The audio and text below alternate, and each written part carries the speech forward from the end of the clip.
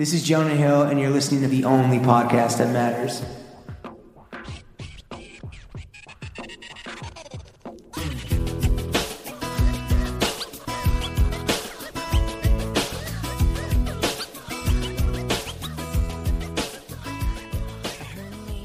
Throw Gang. We are joined by the Sultan of the Sledder, the Imam of Intel, the Raja of Recon, Prince of the Deep Probe, Ruler of Rarities, the Emperor of Ethical Consumption, the GEO of Corporate America, Titan of the Trails, the top secret aircraft plane pilot is in the building like it's a Syrian wedding. My guy like to hike and wander. His judgment is Solomon. Both shoes are gas. All caps with a K when you spell the man's name.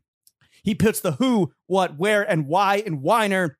Loyal to the soil, he's the overlord of Oakland, gets stupid like Mac Dreidel, Blackbird spy plane co-creator, and writer Jonah Weiner. Damn. Barely made it through, Jonah. Yeah, I was going to say, you kind of fumbled at the goal line, dude. This Greek wine, he's just caught in the throat. Pause. You know? Yeah. What's up? It's so good to see you guys. I'm taking it as an extreme compliment that you It's so nervous. It's so nervous, but also to my ears that was like 40% longer than the normal intro. They usually You're keeping score on everything. And so you just, you had that much more superlatives to get through, and just, that much more surface area to potentially have a little phoneme catch in your throat. Normally these kind of come to me just, like in a dream. And I just wake up and just like type them out. But this took me actually a lot of last night and this morning, right? It shows. It's fantastic. Hence the 40% increase, obviously pulling out all the stops for our VIP friend, Jonah. How are you, dude? I'm chilling, guys. I love how we also pre-pro'd this whole podcast when we went out to dinner. That's what I'm saying. Like, yo, listen, this is going to be, well, I don't know how, we're going to do 2 hours probably. I would hope so. See. We'll see. Let's not belabor it any longer. But before we get into Fit Check, this is the first guest who ever brought a rider for the boys. So thank you, sir. We have a delicious, chuggable Greek orange that we are sipping on out of beautiful champagne flutes. Yeah, we got grapes straight from the volcanic soil of Lemnos Island. What's it called? What's Loyal to the soil. Terra Rosa. Terra Rosa. Shout out Terra Rosa wherever you are. Thank you for fueling this very special episode of the only podcast that matters. You know the fucking vibes. Fit Check. Just go off, King. Just do you the guys damn thing. So with the newsletter, I've been theorizing a new way to do the fit checks because people know I'm a long time listener to Throwing Fits, and I was saying, can we get outside of the binary? We're not going top down. We're not going bottom up. What are we doing? All right, the Fibonacci fit check. It's a new fit check that I'm trying to theorize. Imported straight from Italy. You're trying to make it a thing like Fetch.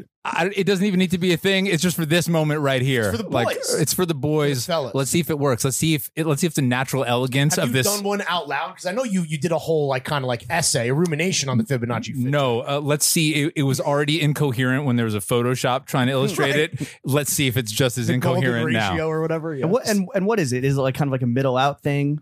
Well, so the thing is with the Fibonacci fit check, you can either go soul out or souls up. Oh, yeah, this is real metaphysical. All right. And I'm trying to, lead people along in baby steps into the world of the Fibonacci fit check, which is, of course, preposterous, but I'm going to pretend it's not for the next 3 minutes. Take us along on this and journey. so I will, in non-cop manner, go souls up instead of soul out. And we are in the hotel room, so the shoes have been taken off, but we can include those in the finish. Yeah, of course. We'll pretend that we let's absolutely that we pretend. behave like swine. Your beautiful hotel Let's room. pretend that our conference room didn't get double booked by the guy who booked it for you. by the wait staff. Fuck you, Jerry. It's training day here at a hotel that will not be getting shitted out because you fucked us, and that's one too many times. No, they lost the free ad that they had coming to them. All right, so what's the soul? So it's gonna. All right. So the concept of the Fibonacci spiral, if you can kind of picture that. All right. So it starts off with the feet. I've got the Salomon and Wander, the new cross hike joints in beige that came out. I had to wear one piece of kind of Nouveau Gorp, obviously, to be on brand. People expect that from you. Like when you're taking all these lunch meetings, they need to see some element of Gorp. Are these the only shoes that you brought on your trip here? Your week-long trip? That's the other thing is speaking to their utility. I saw some rain in the forecast. I saw sunny days. I only brought a couple small bags. I needed the one shoe that was going to do it all. Are you normally an overpacker, or you keep it lean and mean, just generally speaking? No, I like to keep it lean and mean. I don't like to ever check a bag. And, ideally, I think it's both good for traveling, but also for your own kind of like fantasy. My fantasy version of how I'd like to dress would be kind of like I realize that there's the you guys have posted memes about this. There's the 20 shirts I bought that I don't wear. There's the one that I actually love. Sure. So just identify that shirt and bring that. Is there more pressure to like make sure that the few fits you're bringing are on point because you're coming to New York? Was that like part of the thought process? There was, you know, pressure. Because you have been introduced to New York culture, which is just taking pictures of each other and either ghost tagging or tagging really small, hoping that the person a flicked up lunch meeting. That's right. So many lunch meetings have been flicked up, and I'll be honest. I mean, I guess that a lot of people are in their heads about how to dress coming out of lockdown. There's this refrain you'll hear where people are like, "Yo, I've forgotten how to dress." There was definitely a moment while I was packing where I was like, "Yo, I've just not only been in quarantine or in lockdown, but been in the Bay. It's just a different set of rules there, relating to the fits in different ways." So I got in my head a little bit, but I think that it's also a tricky week because we've been in this high 50s, mid to high 50s, which is the trickiest weather to dress in. That's right. But coming from the Yay area, Mac Dreidel, as they call you. That was a good one. I have to give it to you. I'm sure that you're not new to this. True to this. Not new to this. Well, so I mean, look, I feel okay about what I'm wearing today. So yeah, the Salomon and Wander cross hikes with, of course, the laces tucked into the shoe garage, parallel parked sideways. Double parallel park that motherfucker sideways in the lace garage. Respect the engineering expertise that goes into every Salomon shoe, ladies and gentlemen. Moving up, and so you'll see that the Fibonacci fit check when you start soles up is very close to the bottom up. This apparently very basic concept. Concept. No, it's an extremely stupid concept, but it's very fun. The alliteration of Fibonacci fit check right now. Fibonacci fit check is just a beautiful set of syllables. Well, it sounds it's like gabagoo. It sounds better than maybe it actually is in practice. It's even better in practice. What's so brilliant about it? Right. Okay, so then where do we go from here? We hit the sock. So now we're spiraling up out, but we're catching the sock trajectory. But we're going to catch the sock, and then we're going to catch the pant cuff. We're spinning violently out of control to the pant cuff. So we're getting socks in there. Yeah. So we got the shoe. We're going to nick the sock and ID it as the Rototo waffle sock, which is my kind of go-to. I might have been wearing it last. You did shout them out when we did this exactly 1 year ago. 365 days ago, because 2020 is a leap year. I think the math checks out. And this is the 69th guest episode as well. The stars are aligned. God is smiling down. Let's be clear. Being asked. It's marked as a 69th guest episode, but I definitely have fucked up the numbering. But for all intents and purposes, this is the 69th episode. Listen, it's never of the only podcast that matters. It's never going to be nicer than it is right now. So we're just going to go with 69. So we're spinning up from the Rototo waffles to the cuff means we do the pants. Yeah, because so far we're just still going bottom up. I don't want to pull the rug out from anyone and have people freak out. You don't want the unbeatable recon to be so esoteric that it goes over our head. That's the thing. This is not about hopscotching around the fit. This is just about a natural occurring spiral. You're lubing us up before you hopscotch from the socks slip it in. So now we hit the pants. They are cuff. big pants though, so I'm not surprised that even though we're flaring right, we are still catching them. Yeah, it's hard to miss these. This is a pair of quilted Lemaire belted pants. Woo, big gas. Very beautiful, kind of like mainline Lemaire on these.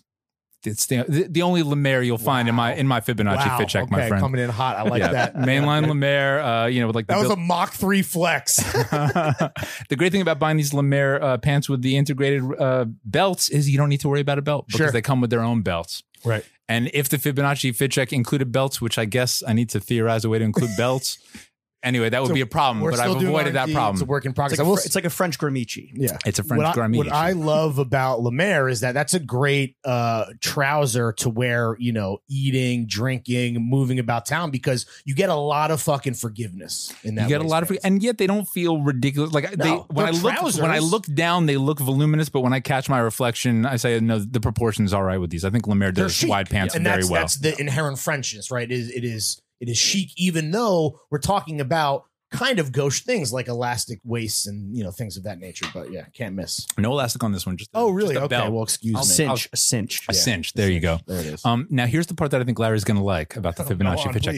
Now we going wrist? We fly out and you hit the wrist. You hit a wristicle. Yes. All right. So next up in the check, we're not waiting till the end. Now you're doing the Italian fit check. You're going like this with your hand. Yeah, I'm holding up a peace sign or a middle finger or a gabagool, whatever it is. My it's hand's just a out. general Mamma Mia moment. When kind of like the frosty the frosty tall glass on the wristicle. Exactly. So this is the same watch. I mean, it's my only watch. We talked about it last year. It's the Root Beer GMT that I copped while waiting for Kanye to ultimately blow off an interview. I had a week in LA. I was bored. Why not buy a watch? Yeah. Why not buy a watch? Your only regret is that you didn't buy a second one. And that's how you know it's good. We got the vintage Root Beer GMT on a NATO. That's right. Because you're a high-low guy. You're a man of the people. It dresses it down a little. You know, I believe there's, what is it, a two-tone Jubilee is chilling back at the crib. It is. Maybe it's in the wall safe maybe behind when the... you do Joe Rogan, you can put the real strap on. As the head pilot of a top secret airplane craft that is in the building like a Syrian wedding. I'm air traffic control. Where are we going from here? Yeah. So now we swoop over, and all right. So now the spiral is continuing over, and it's hitting this shoulder, the opposite shoulder of the wristicle. The opposite so shoulder now of the wristicle. We do the outermost layer and now, work our way. Now we're working our way into the sole. So if we were to do this sole out, we would have started inside. I see. Okay. And done this all repeated. I'm sure this is going to catch on. It's crazy how everyone after me is going to do the Fibonacci This is the fit hottest check. new craze for John's enthusiasts everywhere. From the ankles to the wrists to the shoulders to the left ventricle. Damn, dude, I feel like I'm playing a game of fucking Twister out here. All right, so here we've got this is a Visvim natural dyed flannel shirt that was woven on some like ancient Japanese loom, so it looks like a rug. Right. You can see all the textural That shit is a anomalousness. tactile fucking overshirt. You can feel that from across the table. It's with heavy. your eyes. It's heavy. heft. It's like a weighted blanket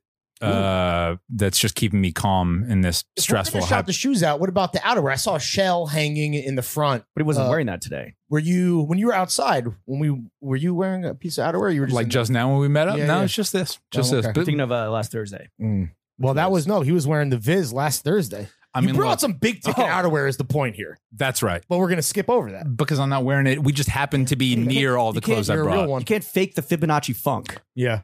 So now we're progressing inward, and we hit this Progressing what? Oh, inward. Okay. Jeez. We're past the paywall. We're past the paywall. Oh, there is no paywall. It's a free There's no episode. paywall. What is this, a little- Inward. And here we've got, I'm doing a two-shirt. I'm doing a Steve Bannon. I fuck with two shirts. I like two collars up against each other. Sure. This is like an 80s era Banana Republic, like denim work shirt, triple stitched, one of those classic, like the collar's just framed perfectly. Absolutely. I love it. This is like $20 at a Berkeley thrift store, and I wear it The more only way to than fly. No pun intended, right? more than anything else. Like the tag says "Made in Mill Valley, California." Just beautiful, like denim shirt that I wear all the time. While I was like writing in a notebook before, like my pen flipped and like the ink hit this, and I don't care because better. it's built for that. And Yeah. I like a shirt that it pays testament to a life well lived. Jonah Just was taking stains on notes it. about things he wanted to make sure to hit. He's on. got the notebook out I right know. now. I was trying to Yo, he's a pro, dude. Yeah. You said the only other guest that you could remember doing this that got roasted for was Jacob Gallagher. I remember which- I remember you clowning on Jacob for taking notes, but he was just he takes He was the podcast prepared. Do seriously. you think he took that? He got that from you? No, because he was before me. Oh, he was okay. before me, and I was like, that's just a man Did after you get my that own from heart. him? Yeah, that's what he's saying. Yeah. You're like, well, listen, if someone else is gonna Or do it. you could just say that independently we take this podcast seriously enough Have and you pay it the ever- proper Jacob respect. Gallagher really Have is you- the Rosa Parks of being a huge nerd on the podcast. Have you ever interviewed a celebrity that they themselves No have busted way. out the notebook and be like, well, actually, Jonah, I've been meaning to talk shit. about my. No, but I have heard this hasn't happened to me, but I've heard that some celebrities like MIA very prominently show up with their own recorder. Wow. If they're That's kind a of little paranoid. if they're accustomed By to a like- little, a lot or like- paranoid. I got to imagine like Beyonce does that. Doesn't she record everything? you would imagine she might have the videographer just Yeah, kind of like sure. making a moot because they're just like floating over the whole interview. Not that she MIA, gives relax, sweetheart. well, except Take it easy. do you We're remember the whole fans. truffle fry? Like, do you remember the truffle Yeah. fry scandal around her? Wait.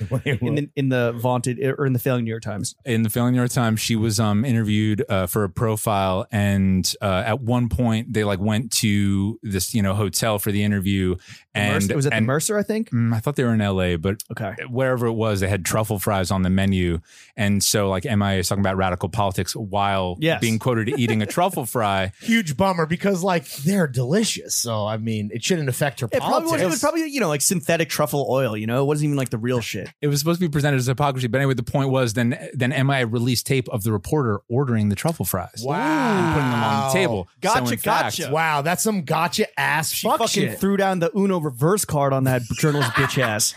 Yeah, right. Do not pass go. Do not collect $200 $15. Do not eat my fucking truffle fries. Yeah, draw 2, motherfucker. Damn, that you hate. So paranoia perhaps justified in that case. Yeah. Are you recording everything in your little notebook? Yeah, right. You got a little spy pen, dude.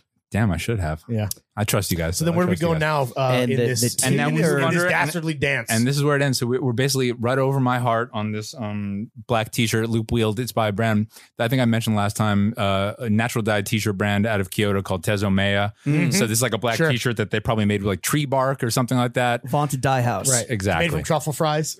Exactly. And Jonah, here's the thing. Like all men, our souls don't end at our hearts. It goes to our loins. Sure. What are the panties, my friend? Of course. How could you forget? How could we have missed the fucking panties? Here's the thing. We're in the workshop together just figuring out the mathematical formulae. A pair of Calvin Klein boxer Fibonacci briefs. in the lab himself. Boxer briefs.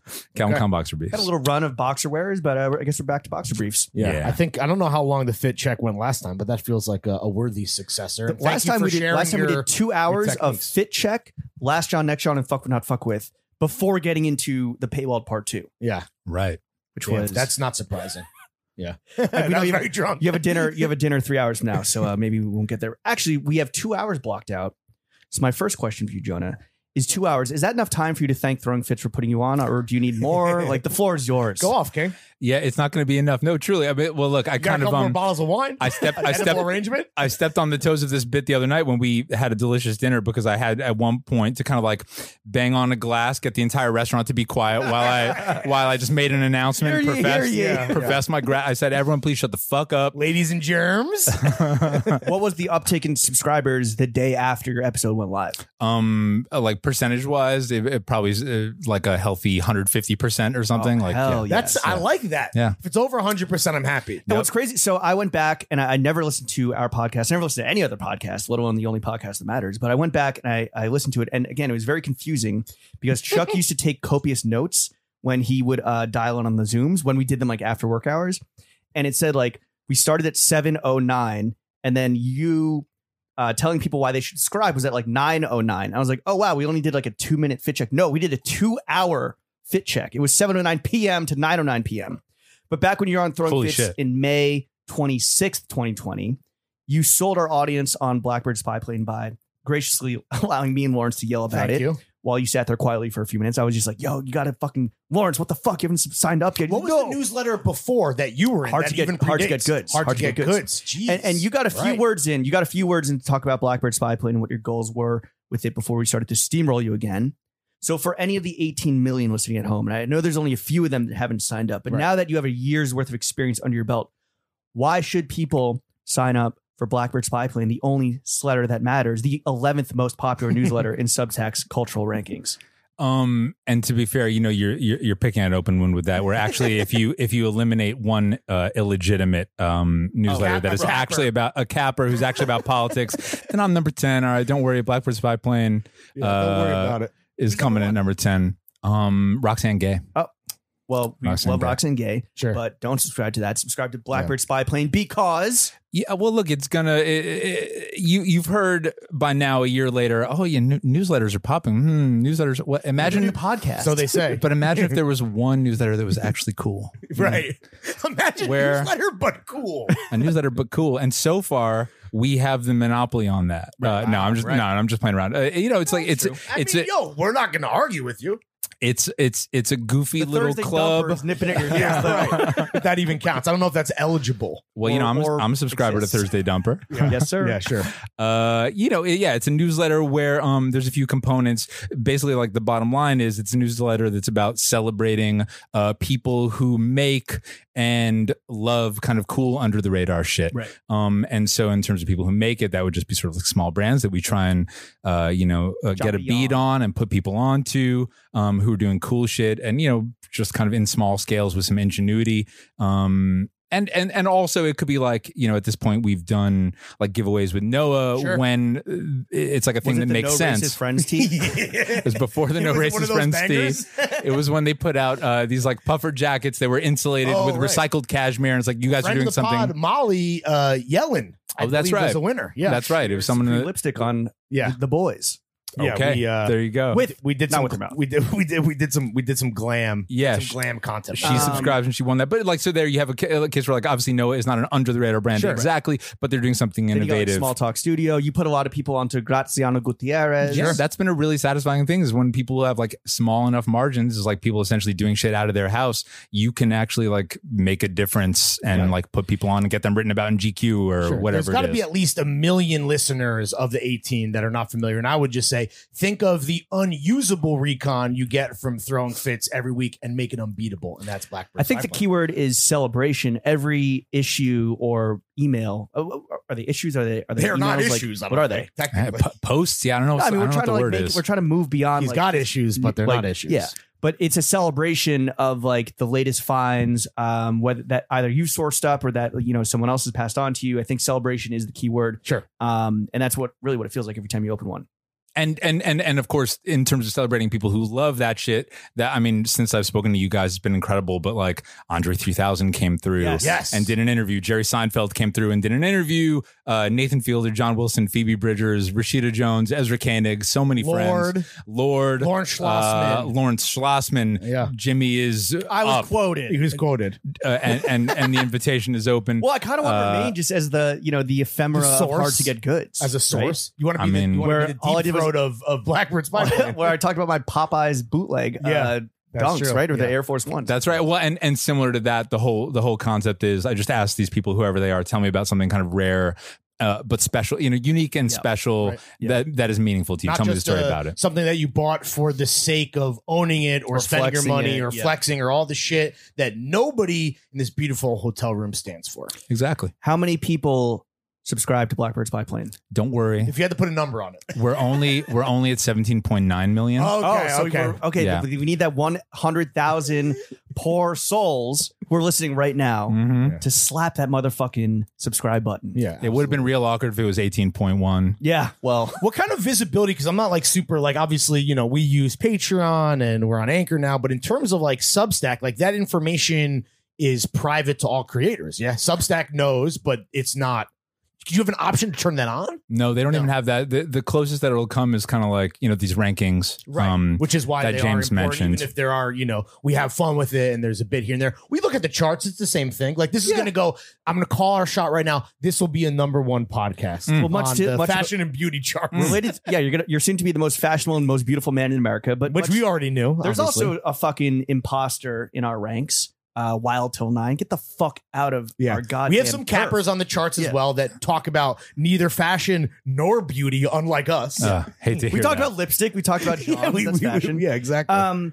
Well, one thing that Lawrence and I do have is that we have our monthly revenue stream turned on. So it's public record, right? You can go on there and see that we're making a cool 18K before taxes, before paying the grounds, before Patreon's fucking 8%, 9%. It's too much. It's too much. What's Substack's percentage? 10%. 10%. That's a lot. Okay, That's a all lot. right. Yeah. But how much money do you make off Blackbird Spy Plane? Well, we like to keep some. So wait. So there's going to be 2. How much money do you makes in this episode? We're blowing up the format. We're getting it. We fucking Oh, you doing a Fibonacci run of show? Fibonacci RLS, dude. Exactly.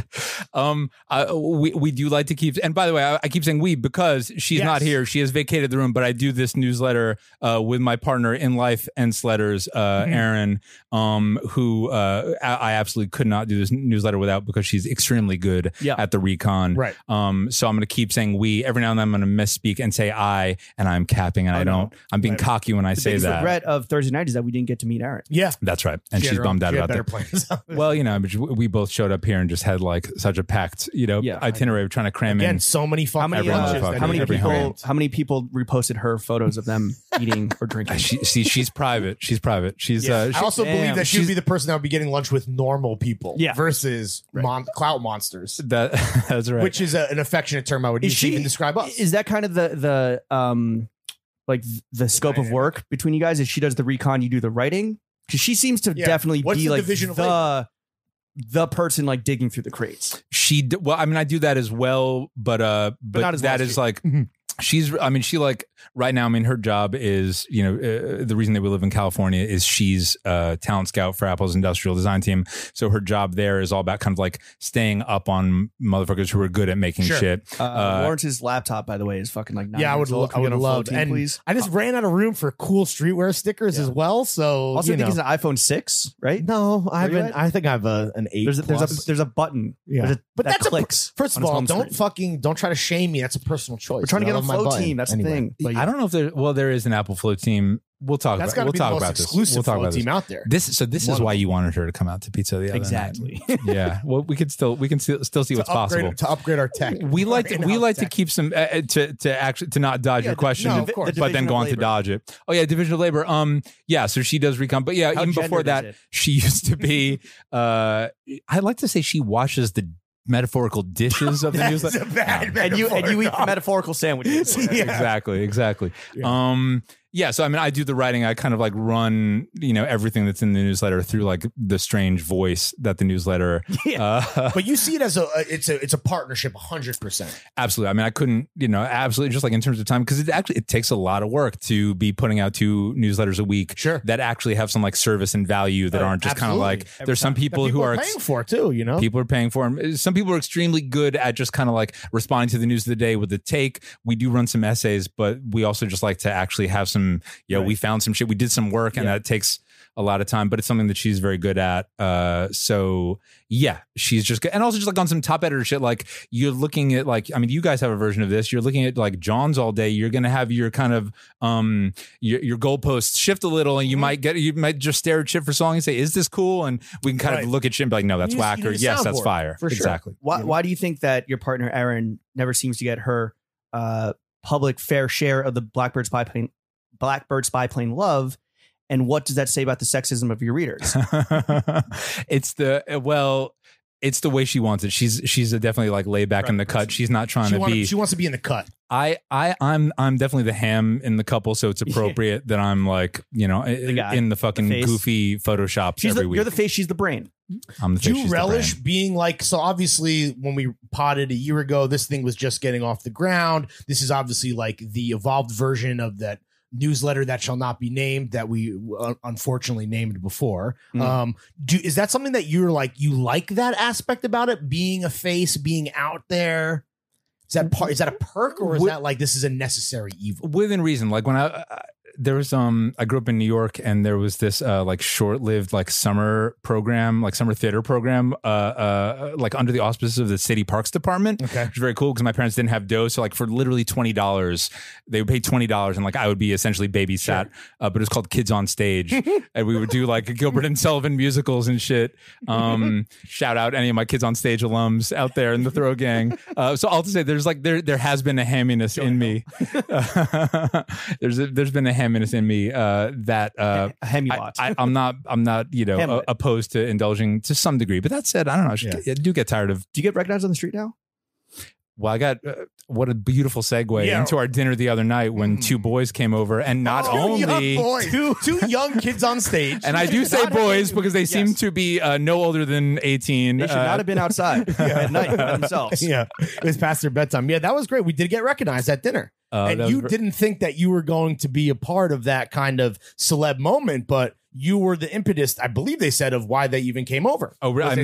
I missed that. What was funny was they walked in like hey, talking to you guys. So we were eating pizza the other night, and these 2 dudes come over at the end of the meal, and they're like, "Hey, just wanted to say we're huge fans." They were definitely talking to you, and so I'm like, "These motherfuckers don't know who I am. I'm just gonna like be messy and keep eating this pizza as though I'm low." And indeed, occupied. I was not low. And I think Lawrence, you saw that one of them was wearing an Arc'teryx jacket, and you were like, "Oh, did you get gorped up for Blackbird spy plane?" And I'm just kind of like, "Oh shit!" And then dude was like, "Oh yeah, you know, we had to do it for Jonah or something like that." And I was like, "Oh fuck." We had to do it for Jonah. Fuck. They know, not only do they know Blackbird spy plane, but they know the real That's man. new. Do it for the gram. You're gonna see some like fucking going into the hood challenge. Yeah. Do Yeah. it for Jonah, bro. I stole this coat from the coat check. Can't afford Arc'teryx. I'm 14 years old. But that must it feels good, right? To have that kind of tangible fandom, right? No, for sure. Because I mean, at this level, all that means is that the thing that you're pouring so much fucking time and effort and love into is actually like people are enjoying it and That getting a kick out cultural of it. drone strike strike is fucking hitting its target. Yeah, exactly. And two 12-year-olds wearing Arc'teryx, out past their bedtime in Williamsburg. So funny. I mean, honestly, I do think that you coming on this podcast is great for us because thank you, by the way. This was like the highlight of our May, I would say. 1 billion%. Absolutely. You are famously at your own volition parked right on the edges, as we mentioned, of the top 10 of Substack's culture Sledder rankings. Besides coming on to throwing fits, going out with us, getting recognized, getting fucking dapped up, getting flicked up, what are your tactics to crack this elite tier? Yeah. Oh shit. Man, I mean, I guess like actually this is interesting because you would think, and obviously like a huge part of it has been like some of those super like well-known people that we've interviewed in the newsletter. Like obviously that shit Illuminati travels. level A-listers. And yet what's interesting is, and this I guess goes back to the fact that if you look at like who's like making like $800,000 on Substack, Sure. It is the opinion slingers. Yeah. And the essays, like when we've written pieces that are kind of like a take on how pants should fit, Sure. or Fibonacci fit check. when I copped Fibonacci fit check was like up there, but when I copped like a pair of fake Tom Sachs Mars Yes. yards, Yes. and kind of like tried to do a taxonomy of when a bootleg is cool and when it's depressing, Right. those actually like perform as well, if not in some cases better than the interviews. In terms of what, like shareability? In terms of like shares, views, just kind of like, these various metrics. Substack doesn't actually like slice and dice the info that much. Sure. But just like in terms of getting a response from like, oh, this helped, where you don't need a bright light or someone's name and bright lights in the marquee to share the bill with, which is kind of like, I feel like we can relate to this where it's like you got the pod with the luminaries such as like, for example, yourself, or it's like, yo, the boys only is hitting this week and, getting a little love on that. That must feel extra good. Well, yeah. And I think it's also, there's like a fatigue around celebrities. Like obviously like anyone who's trying to crack anything wants some celebrities cosign, and people out in the world kind of are fatigued to that with some degree, and they want just like a voice that they fuck with. So it's interesting to see those essays a voice do well. Trust. Well, it's almost like those seeking your unbeatable recon in the form of recommendations also want not just like products, but also like, I don't know, opinions and ways of thinking. Like, what do you think that recommendation culture? Like, I know I have friends that are literally will ask for recommendations on every single thing. And it's just like, bro, like, why don't you just actually that's 80% of every DM. Yeah, that, do your guys like us would ever get. Just Rex. What stores, what and it's like, just go try your own shit. Like, do you need it? Do you need it that bad? Do like, get fatigued on do you think that shit? Well, that level, I mean, thankfully, I'm like we have this like kind of like chat room that essentially is for if you're kind of like behind the paywall, you can trade recommendations, ask questions. Right. But in terms of like the main line of the newsletter, I'm trying to do.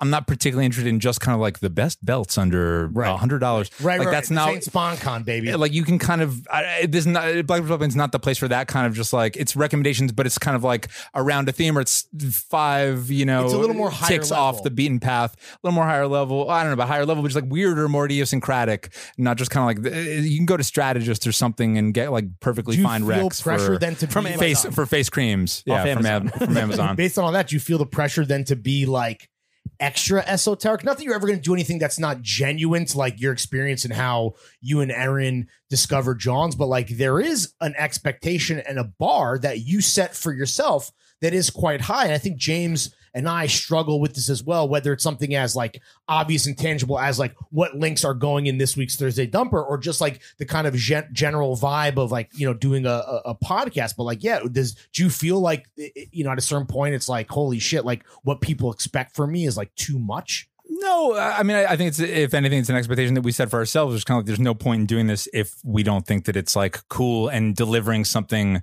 that's special and weird. And so that's why it takes work, is because it's true. If you more work than people would probably realize, which I think is it would be a criticism that we get too, where it's like, this is harder than it might seem. Guys like us, we're so good at what we do. You're so you especially you guys are extremely good at making it look easy. The 3 only men in America who have good 2020 are just here to complain about how motherfuckers don't appreciate this shit. Exactly. No, I mean, I feel that's what's so cool is I feel totally appreciated. And by the way, for anyone at home who is wondering, when I was at dinner with these guys, they're extremely boring. They weren't funny. Just to let you know that when the mics are on, they are working so hard. Yeah, that wine was really good though. Yeah, it was really good. Dinner wine. sucks so bad. We could only hang out till 3 a.m. Obviously just playing around. Was that the only time that you've ever been recognized off the street? No, I mean, well, look, I've been locked inside my house for, the last year, Very but, true. but it was satisfying. I guess if you go to the right neighborhood, there must be little Blackbird spy plane hotspots because like right before Aaron and I came out here for this trip, we went to like our first, essentially the first party we've been to since lockdown in San Francisco. Distance, masked up. Yeah, well, it was like a lot of people were kind of like they'd had shot number one. It was kind of like in that canyon between a lot of people's shot number one and shot number two. So, some of the masks were staying down a little, right. maybe a little recklessly low. But it was like this sidewalk kind of like, party where someone was DJing and there were oysters and there were orange wines, etc. It was an extremely spy planey throwing fits kind of engagement. Great. And I was wearing this like orange bucket hat that I wear in a lot of the photo shops. And so even though I was wearing a mask, like homie in front of me online to get the oysters kind of like gave me a triple take. And he was like, a beacon. He was like, do you do Blackbird spy plane? And I was like, outwardly, I'm like, oh yeah, thank you. But inwardly, it's so dope. It's like the first dude. Well, you're great. I mean, you're going to be gracious. What are you? You're not going to like big dick a guy. Oh, I don't mean being a dick. I just mean inside. I was like, holy shit, like my little newsletter actually has readers. Sure. So that was dope. So I've been recognized a couple times on this trip. That's not what it's about, though. But no, it's absolutely not what it's about. And again, I think was he a paying subscriber? Ooh, yeah. Show me your credentials before I dap you. What's your email? Let me look. Yeah, exactly. Yeah. Oh yeah. What's up, man? What's your name? No. But what's your email? 1 second. Yeah. Oh no, we don't have much more to say to each other. Going back to kind of Lawrence's question about like always kind of had to up the bar about the esoteric nature of your recommendations and just like the nicheness, because like we're not gonna be like, yo, go buy this Patagonia baggies. Like we can't, while we endorse those wholeheartedly, that's not gonna make it into like the Thursday dumper.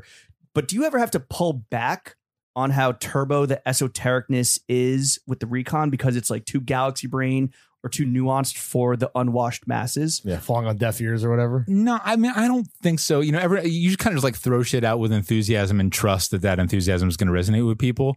So I don't think that, I mean, if something's kind of being made at any kind of scale, it's not going to be, I mean, it's not, we're not like an avant-garde fashion newsletter. Right, so we're not trying to put people onto like, strange sculptural things. It's more so just kind of like ideally just like, oh, this was handmade in the foothills of Bulgaria by some fucking. What are you talking about? I need to know about this. Exactly. Sounds but I mean, that's like, why would I back off that? It's just great, right? Yeah. Like handmade, like everyone wants something handmade in the foothills of Bulgaria. Of course, dude. Does Bulgaria have foothills? Probably. Yeah. By the way, real quick, ghetto of Plovdiv. God is ass, but I do salute the sun god Helios, who's currently roasting you. The sun just came out. Yeah. Do you need to pull that shut? I feel like you're baking. Good, dude. I'm feeling great. I'm trying to be a good host, and I just want to be sure you're comfortable because you just Rod just came out and lit you up. Yeah, so you are parked right outside the top 10. What are you going to do when you do crack the top 10, which could be on February 25th, 26th? Like, do you have a bottle of Dom on Ice? Like, what are we doing for the haters and losers? Oh yeah, what did I do for? This is like when Dave Portnoy vanquishes an enemy. He pops a bottle of Ace that has their name like engraved on it. Which fuck Dave Portnoy, but that is fucking awesome, and I can respect. No, that's dope. But who are your enemies? Going to be like the Ashley whatever that has like the political newsletter. Do you want to call out by name? Because I know it's a bit, but let's call out the fucking cast. So with the caveat that it is a bit. There's two cappers. Number one, I've already been number 8 and I got fucking shuffled down to number 11. As you know, that happens. Patty Smith joined Substack. I can't compete with Patty Smith. Of course not. No doubt. So number 2 though, all right. Number 2 is this Russiagate guy called Seth Abramson, who I don't know, except that kind of he seems sort of like one of these Russiagate grifter types. He's at number 2. It makes no sense. This man is doing a politics newsletter. Right. Get the fuck out of here. And then I'm at my rifle number 10 and it's all good. And I can crack the Portnoy bubbly in that moment. Make it rain on Seth. And then, and so that guy, I have like no particular interest in his newsletter. Now, hot on our heels, I think right at number 12 is Ashley Feinberg, who's actually very cool. But is that a culture newsletter? I'm not sure. Interesting. So there's no beef with Ashley, but maybe all culture is political. That's the thing, though.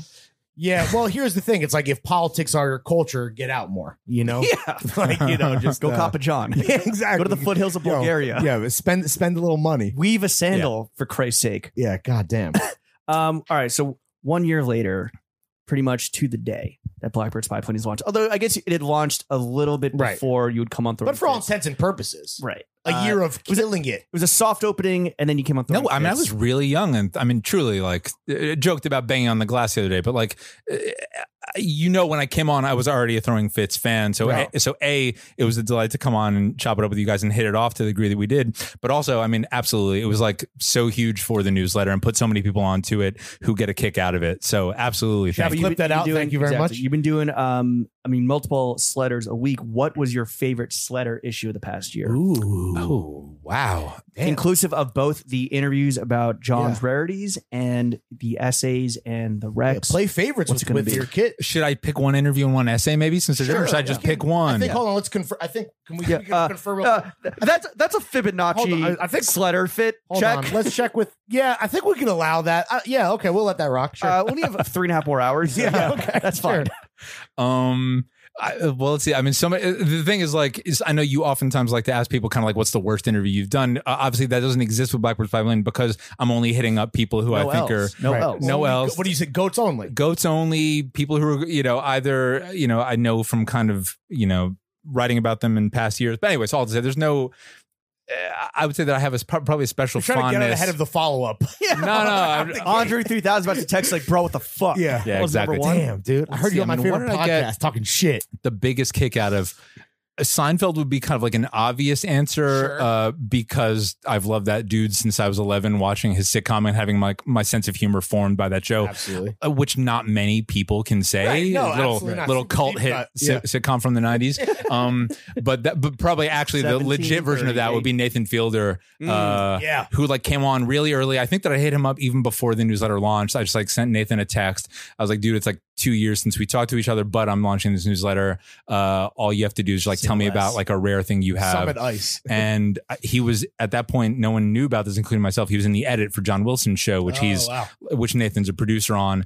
And he was like, yeah, let me take a break from this. This sounds fun. And he had his parents like back in Vancouver rummaging through his childhood possessions, sending him photos of shit. I mean, he really like went all out and wound up choosing this magic trick. So Nathan's like, I mean, for anyone who doesn't know, Nathan Fielder is a brilliant semi-cult comedian who had a show called Nathan For You on Comedy Central, which is fucking pure genius, pure classic. And he used to be a magician. Mm-hmm. And so he found this like magic trick that he used to sell to Canadian ravers at a magic store in the mall in Vancouver. So he worked at a mall in high school. And there was this one magic trick that like made it look as though you were passing like a ball of light through your fingers. And of course, ravers caught wind of it, had no interest in magic, but this will look sick at a Canadian rave. Yeah. So all these Canadian ravers came in and like Nathan talked about like these ravers. The cyber goths are going to lose their shit when they see this. Exactly.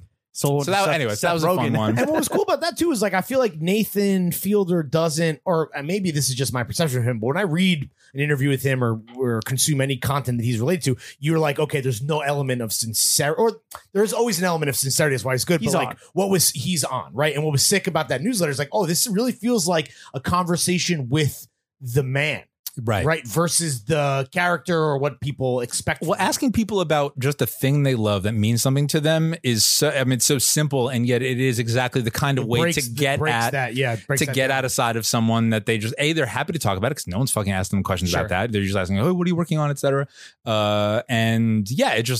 It allows them to kind of just like show off some interest of theirs that they haven't talked about. So then here's the follow up there. Is there, and this is real quick, not to get back to the rankings of your favorite stuff, but is there a separation between Jonah Weiner and Blackbird Spy Plane? Because like the pod we did before was almost about like you, the writer, and the profiler. Yeah. And now we have you and Aaron, right, as this kind of, two-headed beast of the Sledder game. Is there a division between you, the guy, and Blackbird Spy Plane? Like, have you thought about that? Oh no, I mean totally. And part of the function of like the strange voice of the newsletter is to keep it fun for myself, but also I think to have like a little shifting of gears in my brain, because it is useful to kind of like go into a little bit of a persona. Just a little bit of a persona. It's the Jimmy and Larry versus the Lawrence and James. It's the the Mach 3 Recon. I've lost the plot on I can't separate them anymore. Yeah, having like a goofy intelligence themed pseudonym helps with that. I just screamed my mom's face earlier. How much money do you make? Nice. Is Nathan Fielder a subscriber? If not, who are your most famous subscribers? Wait, we need to hear his favorite so Nathan Fielder and Seinfeld, 1A, 1B, and then what was What was the favorite essay? That's a little sneak peek at the upcoming question for all the listeners at home. Wow. I can do some mental prep on that one while I answer. Well, I guess like the essay that kind of strikes, this really resonated with people. I think a lot of people, this actually got passed around a lot despite or because of how strange it was. But at the end of 2020, did this essay about the kind of like trying to suss out a distinction between cursed Gorp and blessed Gorp. Corpo and... Yeah, Corpo GoPro, just kind of like different mentalities. Yeah, like Gorp that's sort of put to the service of literal defense contracts. Just kind of like in this year in which kind of outerwear and outdoor gear got so big and some people got into it.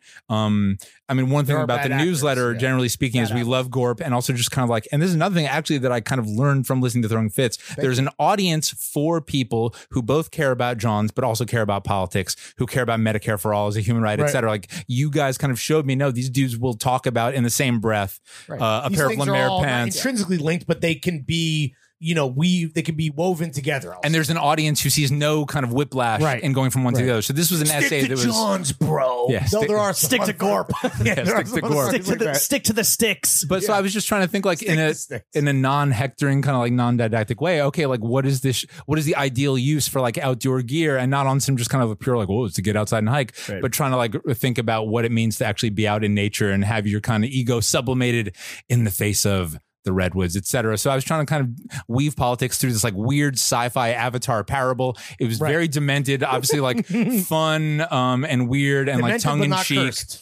Absolutely, hopefully not cursed. Hopefully not cursed. But no, and that essay like did really well. So that would be one like, and I did all these photoshops to illustrate it with the Gorboboros, which was like an Arcteryx eating its own tail. It really, to me, it distilled like how lunatic, relatively speaking, and how lunatic can I get with Blackbird Spy Plane and still have people be like, wow, this is special and fun and weird and fuck with it. And that one did so well. That one has a special place in my heart. People might have been sharing that though, be like, this guy is insane. Yeah, I think so. But in part, it's also like Seth Rogen. What? A lot of people like he freed his mind a little too hard. I think this like going back to like Tumblr mid 2000s. Like there was a moment in recent memory when the internet was weirder than it is now. Sure. And I think part of the appeal of Blackbird Spy Plane, and I don't want to like overstate the weirdness because I think a lot of people are like, well, Blackbird Spy Plane, the voice is so demented and deranged. Right. And on the one hand, it is silly and there's a lot of all caps like text and a lot of like bolding and slang, which would not be unfamiliar to anyone who listens to this podcast. Of course not. And yet at the same time, it's not like a fucking like, it's not like an obscure like wall. It's not unhinged. It's just kind of like, it's just lively. It's fun. Right. I think like a little bit too much gets made of kind of the voice. But anyway, but that's it. It's also like critics, haters. No, just kind of like expand upon that. Because the voice is a signature. Because you're not going to read. That's a competitive advantage. Or I guess you could argue, and I'm sure people say this about us, or Four Pins, or the Drunken Canal, or whatever. But like, there's probably people that might ding it, right? Sure, an older, lamer, corny motherfucker. By definition, anyone dinging it is lame. No, I guess what I'm trying to say is obviously the voice is like is not normal, but it's all. I guess what I'm trying to say is it's not impenetrable. You read one, you kind of like you might not get every third reference, but stick around long enough. And by the way, I think that. Same thing with you guys. That's going to only kind of make people fuck with the people who stick around, who get through one, feel like they're kind of in, in a club. Just the other day, someone was like, hey, I just started listening to the podcast. What's up with this Our Legacy brand? It's like, stick around. Yeah, can someone explain what is Our Legacy? That's the perfect question. Let me go to Reddit and figure this out. So I don't even remember if I was halfway through answering a question, but because you made a career off like profiling and nonfiction. Does kind of doing these personal essays, is this like a release to you? Have you always kind of needed this? Is this just like a format that you've done in your own spare time that now you're putting out in the world?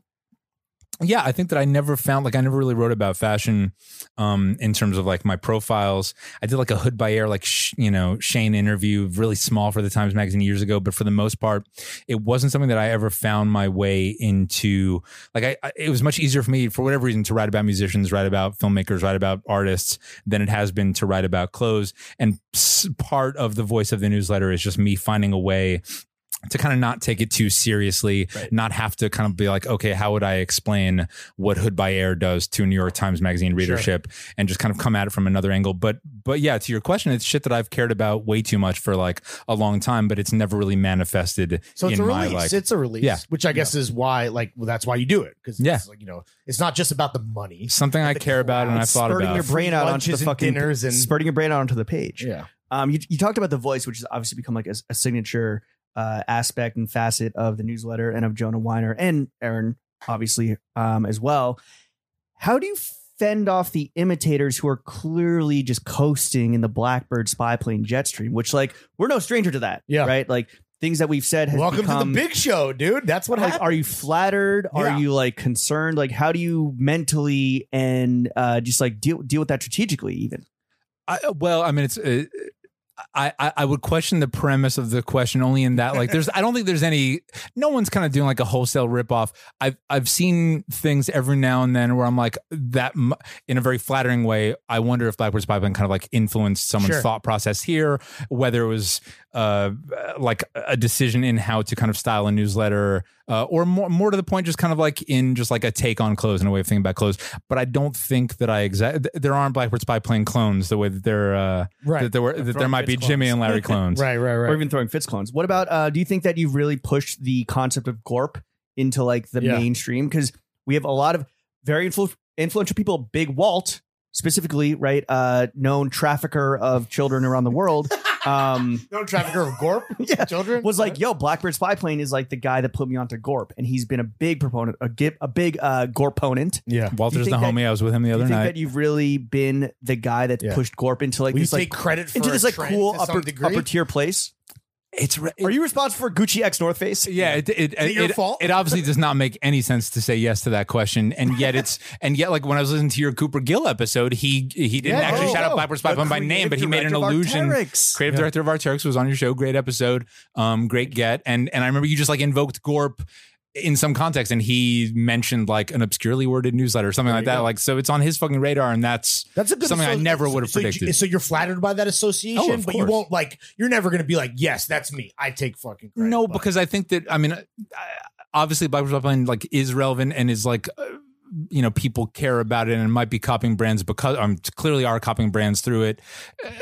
But if there's like some piece in the Gorp puzzle, it's like, I don't know. It's just got to be a piece. I wouldn't say the word like, but is Gorp also the reason for it? Is it more of a West Coast concept that you kind of, as being part of the East Coast media elite, you like kind of incepted Gorp into this like echo chamber where everyone has like 3,000 followers on Twitter? It might be partially that, but what's really funny is that my interest in like outdoor gear starts from being a teenager in New York in the 90s and just being in a public school in New York. Pushing crack on the corner wearing Timberland and, just cracking the sock 90s, baby. Helly Hansen cashing the sweat socks. Yeah. Check the sweat box. Got a knot in there the size of an Xbox. My Dipset blog is coming up next, where I actually just like quote Cameron rhymes. Cam or Jewels on BPSP. Jim Jones. God, it'd be fantastic. I wonder what they were like. It would be some fucking Pele. Do you have a dream? Do you have a dream celeb interview for Blackbird Spy Plane? Yeah. This is Zach De La Rocha. Yeah, that'd be fantastic. That'd be fantastic. What about you're always tweeting at Tom Morello, right? I was always a Zach man, real talk. Like Tom is the one on Twitter, Tom's he's the one who ignores my tweets, which I always send from the Jonah Weiner blue check account, and thinking like he might actually see this.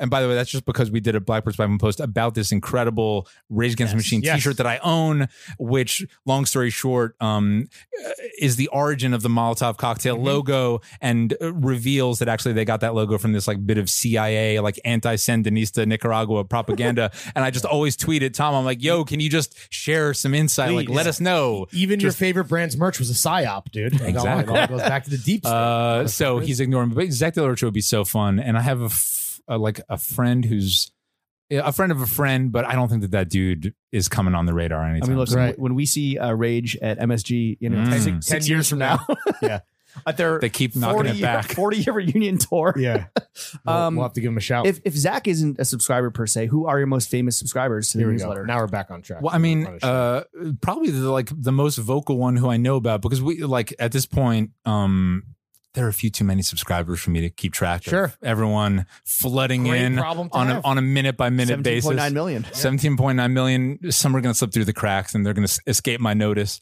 Well, I mean, Ella, aka Lord, is probably the most like vocal fan of the newsletter. We got to get her on. She's very cool. She's like, the whole story with her coming and doing the newsletters, I wrote about her years ago a couple times, and I just got this text from her one night that was, Jonah, you do Blackbird Spy Plane? Like, she had somehow gotten into Blackbird Spy Plane without knowing that she knew the dude. It writing wasn't it. even a leveraged connection. It was just like, this is great stuff. So I'm in. you know, she's the most kind of vocal person who fucks with it. But, you know, like a lot of people, obviously, who you'd imagine kind of in, you know, in media. But no, your question was most famous. On Instagram, I mean, it's funny is too, like I can see people who follow us on Instagram and assume that they subscribe as well. And so we've got, you know, the big king, John Mayer, John Mayer, of course, has the John Mayer DM'd me some very nice words about the newsletter. This he would be a great get. I wonder when that's going to happen. He would be a great get. That would be cool. He knows he's welcome anytime he wants to do it. There's just like I go through the fairy pod mother. Yeah, that's right. Yeah, I mean, you know, Nomi, of course, shout out, was out to drinks with her last night. Who else? There's this dude who apparently gets fits off. I don't follow sports at all. Called Hector Bellerin. He's like a huge football star. Yeah, he plays for Arsenal. He is. I would say, because you know, there's so many football guys. You know, it's the beautiful game that think they're getting fits off. Hector Bellerin actually, truly, he has swag. without a doubt, gets fits off. He would be amazing. He's copped pants through the Sledder. Really? Yeah. Well, so I heard that. What was it? Fucking Hector Bellerin. So my buddy Himanshu from Das Racist and Sweatshop Boys, he hollered at me and he was like, "Yo, I'm friends with the woman who does 1111, who did the collab with Stofa. Your friends." And she told him, who told me that Hector copped those collab pants through the Sledder. The Boro joints with that whole scrap denim. Yeah. So he follows on IG and I sent him a little note and I was like, hey man, like, you know, anytime you want to come through. Beautiful man too. A beautiful man, looks great. Seems like his heart is in the right place too, in terms of the causes. He's not just fucking dumbass. Sold out. Yeah, exactly. He would definitely start sold out. So I don't know. I don't know. But you know, people like Ella, people like Hector, I guess, are in the mix.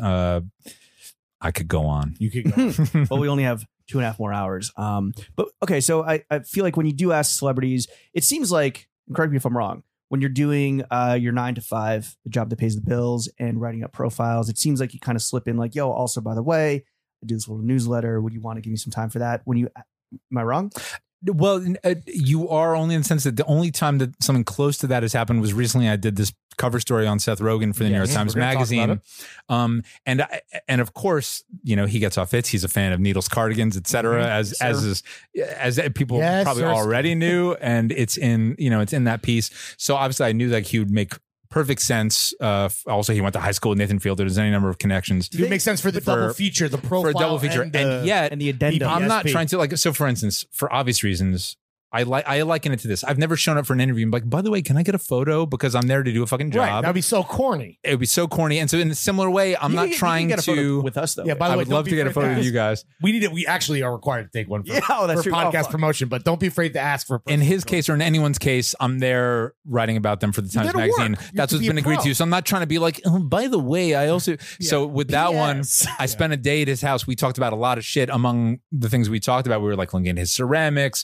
We're inside. He was showing me like notes that he and his writing partner used to come up with scripts, and he showed me a bunch of his vintage ashtrays. I didn't have room to put that in the piece, so I hit him up after the piece came out because I'm not trying to make it fucking weird. Right. No. It's like all he agreed to do was the Times Magazine piece. After the piece came out, I hit him up. I sent him an email. I was like, hey Seth, by the way, I do this newsletter. Are you nervous when you send that follow-up to be like, by the way, here's this favor, right? You're asking a favor, kind of. Well, in this case, good exposure. It is, for all intents and purposes, kind of like I mean, real talk. Lord knows, you know, like the proverbial like someone inviting you to go see their improv, like the kind of cringe, like, oh my god, I have to come up with an excuse. There's something akin to that when you're like, hey, do my newsletter. Right. So at least with him, I could say, hey, I do this newsletter where I've talked to and name a bunch of people who are at least like make it seem fucking legit and verified, including his old high school friend Nathan Fielder. But no, I mean, in that case, we'd hit it off. We got along well enough that I was able to just say nothing further needed from you. Right. Just want to know if this is cool. Yeah. To just you show me all these fucking cool ashtrays. We want to work it in some way. It didn't make sense for the piece, but it would be beautiful for the newsletter. And he said, sure. Sure. That's my Seth Rogen impersonation. Yeah, we actually have Seth Rogen here on the pod with us right now. Thanks, Jonah. It was very cool to be. I don't know. Never work with James Franco again. Yeah. Did you peep the entirety of the Cardi collection? Yeah.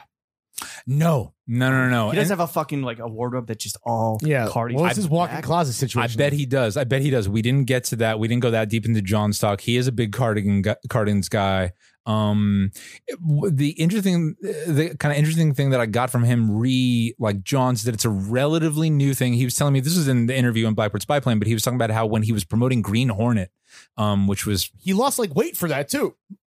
interesting. That was yes, like interesting point. So he was at his fittest, and he was in Japan. Hero swag. So he's in Japan promoting Green Hornet, and I think that's when he kind of caught the Japanese John's bug, and like went to Comme des Garçons. I think he told me, and then like went to is that what it was? I don't know. It's in the newsletter, but then like went to North Face Purple Label, and then caught wind of Nanamiga or Nanamiga through that, and kind of like. He has the kind of brain where he's like, on the hero he wanted John's to dig. enthusiast He wanted journey. to pull on that cardigan string. He wanted to pull on the thread.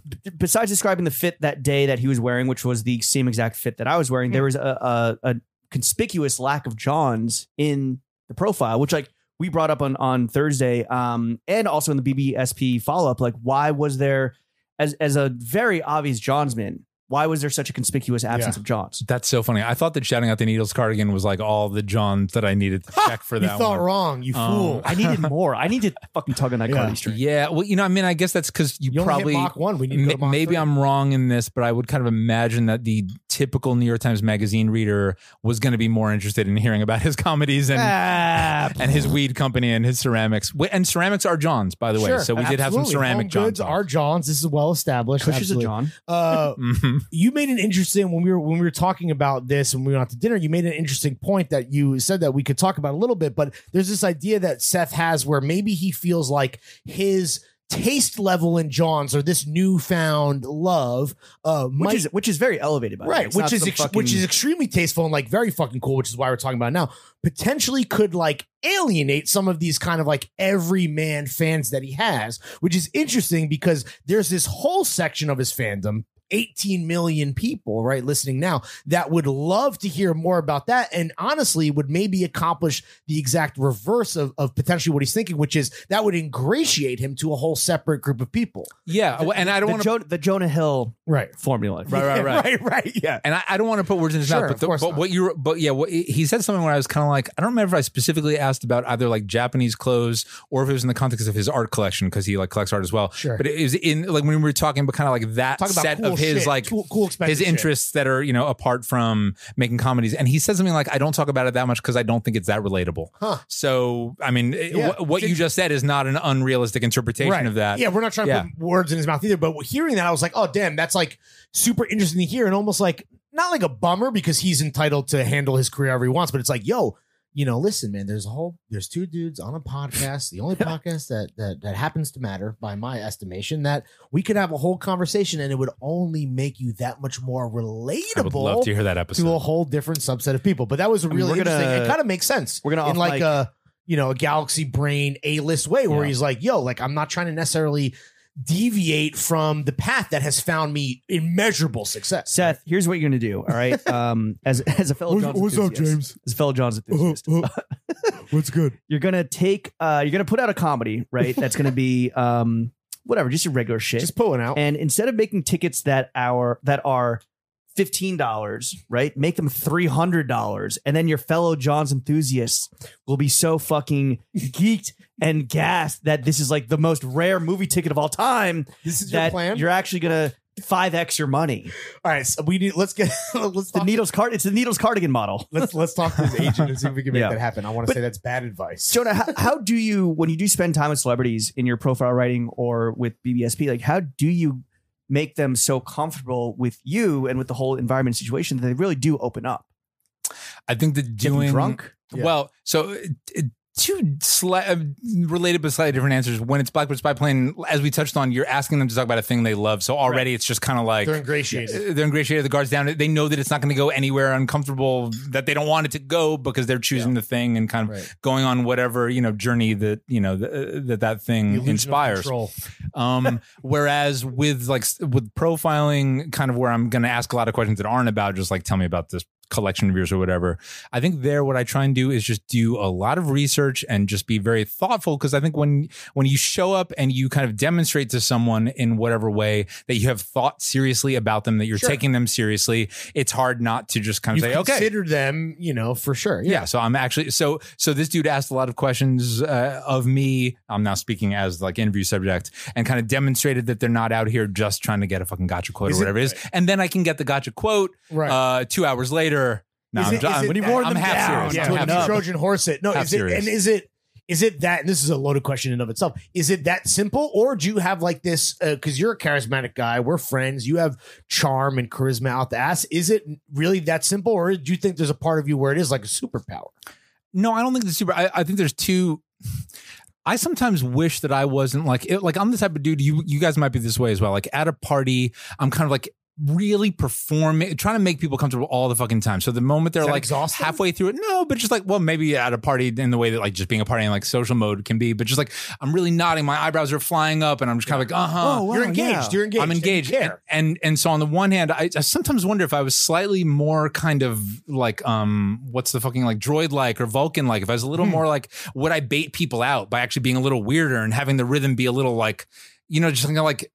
Anyway, this is not the way I am, but I feel like there are some interviewers who are a little just so weird, like the rhythm is off just a little bit, that rather than being off-putting, it makes the other person almost like they need to fill the silence. I'm trying to fill the silence a little too much sometimes. I'm afraid. Who are your favorite interviewers? Just real quick, like who like when someone drops a profile, obviously Zach Barron, right, would be like an obvious name. Who's okay, but yeah, anyone.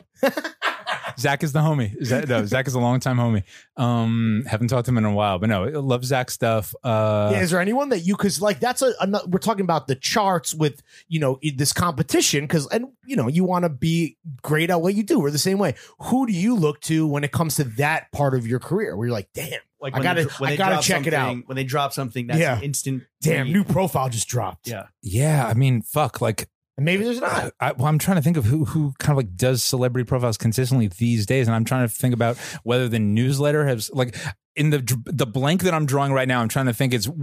Trying to decide whether it's the celebrity profiles of the kind that I really love don't get published as much as they once did, which is probably part of it. And also now it's celebrity interviews other celebrity. Exactly. I mean, there's that kind of like there's this trend away from the kind of profile that I really like. So, for instance, just like this is not exactly Dodge. There's a New Yorker writer. This is like an old reference in the sense that it's an old story, like reported around Kill Bill. But there's a New Yorker writer called Larissa McFarquhar who did a profile of Quentin Tarantino on Kill Bill. That's fucking incredible. She's in wherever the fuck they filmed Kill Bill 2, on location with him. She's amazing. She doesn't only do celebrity profiles, but she does do a lot of profiles. She's fantastic. Larissa McFarquhar at the New Yorker, but I don't know how recently she's published a profile. Sure. Nathan Heller is a friend of mine who's at the New Yorker who does artist profiles. Sometimes they're really smart. I really like writers. I mean, no shot at any writer, but the profiles that really thrill me are when a writer gets out of the way. It's not about, I was nervous let's just say that the person is interviewing, throw out a celebrity, Jude Law. I was nervous that Jude Law was going to be embarrassed by my rental car. So when I was at the Avis and kind of like starting there, you ain't Gate to Lee's. I think you get a lot of burn from readers because they're like, oh, there's a personality here. But for me, I'm there for fucking Jude Law. I want to hear about Jude Law. So like my favorite profiles are when you really see Jude Law fucking work in a way that you're like, oh shit, Jude Law isn't just famous because he's a fucking Adonis and beautiful, etc., but also he's good at what he does. And this profile cracked that open. Whatever. Learn all that, Rick. But that is a great piece of advice. Someone told me something similar many years ago, and I remember this when Glenn O'Brien, never talk about myself, when Glenn O'Brien left GQ and we interviewed him for Four Pins, or I interviewed him. I remember really doing what Jonah just said. Yeah, he doesn't like people doing. I remember. Well, people care about what I have to say. I remember you're profiling yourself, but getting out of the way, like you're saying, just like letting him go. Which is again, that's a great interview. Even though I feel like you and I do the exact opposite. What we do is we get in the way. Well, us getting the way, and there's a place for that. Us getting in the way is a bit, right? Oh, sure, totally. I mean, okay, so we've been throwing around a lot of like heavyweight names, a lot of heavyweight bylines. Enough about me. It does seem like every prestige media persona fucks with Blackbird spy plane. Absolutely, like across the board. I'm not talking celebrities. I'm talking again. Look at your kill list in New York, bro. The people with 3 to 25,000 followers on Twitter. But again, these are the people that fucking make up the constitution of our cognoscenti. Meanwhile, Throwing Fits is and forever will be the people's champion. That being said, it would be nice to get some of these fucking snobs to come back home again and fuck with the TF vision, how do we go about doing that? Wait, is this where I give you constructive criticism? Because you are absolutely our most ardent prestige media persona, like fan, without a doubt. Yes. You'll be you'll reference things in the podcast that I don't even fucking remember. I really listen to this podcast. And we're not about here trying to fucking grab, homage or this and that, but you always give credit where credit is due. And you cannot say that about a lot of other motherfuckers, even people that we were friends with. So kudos to you. But my question, you're on the right side of history. My question is, you do have every prestige follow fucking with the BBSP vision. How do we your little finger? How do we kind of ingratiate ourselves to, not that we're going to bow down to the fucking, One World Trade Center, which I can see from your beautiful hotel room. But like how do we get some of these? Don't get it twisted. Blackbird Spy Plane stays at the 10th floor and higher. There's always a view of notable New York City landmarks. And also you are a fellow champion of the people. Yeah. Right. Well, I mean, I wouldn't have. That's funny. I wouldn't have thought that you guys needed any help in that department. I mean, it's pretty illustrious ranks. Gonna say, you're kind of making us look bad a little bit. Pretty illustrious ranks. I think that they all make ourselves look bad. They all fuck with us. It's just that no one's like exalting our praises and singing them from the rafters. Maybe because they've been doing it for so long. I don't know. We're no longer like the new kids on the block. But yeah, how do we get these snobs to fuck with us again? Who do you need that you don't have? Good question. Yeah, I don't know. I don't. Listen. This is not my question. You've got Nomi Fry. You've got Jonah Liner. How do we get Joe LaPuma to come on the podcast? I don't know. Yeah, that was fair enough. Fair enough. You mentioned how the newsletter is an actual it does require actual work. If you had to put a number or quantity of time on it, like how much time do you spend per week actually garnering the unbeatable recon? And like, what's your media diet? Like, what are you absorbing that you can then spit out onto the page? Right. What's kind of cool is that as the thing has taken off and kind of continued to be fun, made dough, and kind of resonated with people in kind of tangible ways. I never did answer that earlier, but I was going to say, but I knew you were going to ask that, and I will. Here's my kind of like QT semi answer. This says maybe more about the state of journalism than it does about the question that you're asking. But in under a year this is fucked up. And this is why Substack is actually like a threat. This is like connects to actual interesting, non-jokey questions about like Substack and kind of like some of the questions around Substack right now. But in less than a year of charging for this newsletter, it in a year makes more than I was making after a decade as a professional journalist. And in its totality, a decade of not added up, just but my yearly compensation 10 years in with 10 years experience, working up from the proverbial mailroom, etc. Like already in under a year, the newsletters. To you when we think about it, your mindset a year ago when you're like, okay, I'm going to go on TF and I'm going to get on like sell mode a little bit. Did you think that you would be here in a year later? Almost exactly. Well, I sort of did, only because like the promise. I mean, it might be like, I guess you could actually critique this and say that this doesn't happen for most people, but the promise of a Patreon or a Substack is actually a relatively niche audience can glom onto you. But when each of them just kicks in $5, it adds up. Right. So my sense was kind of like actually realistic that this shit could pop off. And is that partly because you saw like what, because you were pretty early on in Substack, right? Like, I don't know. Relatively speaking, yeah. But I guess you're like looking at people in the space and being like throwing fits and being like, this is possible. So it wasn't like, you're not like surprised, you're not flabbergasted. Yeah. And yet at the same time, like I could not reverse engineer all the shit that like lined up, obviously, as we've discussed, and you're probably happy to hear again, coming on Throwing Fits was like a huge piece of the puzzle. But like you couldn't diagram or do a fucking like strategy plan. We're going to need to say that at least 5 more times. Yeah, right. for why this thing kind of clicked and connected with people the way it did, because there's we all know there's plenty of things that are dope that never find a particularly big audience. I would say most dope things never find footing. And I guess what's kind of cool and encouraging about a Patreon, about a Substack, is that it allows for the numbers to be relatively small. It allows me to keep this thing fucking weird. Right. I don't need to be writing about Patagonia baggies. Sure. Every week. You don't need to do SpawnCon or any. Don't need to do SpawnCon. The only dough comes from people paying for the newsletter, and the shit can be viable. And that's about these kind of new models that are have pros and cons. But it's exciting and it's disrupting, and people are scared of it. If there are people that are like on the fence or considering like launching their own, whether it's a Substack or newsletter or Sledder, what Patreon, would you would you say definitely go for it, or like what advice would you say to these kids? I think like I did in my like non-Blackbird Spy Plane like incarnation, I did a profile of Jack Conti for Wired a couple years ago, who is the founder of Patreon.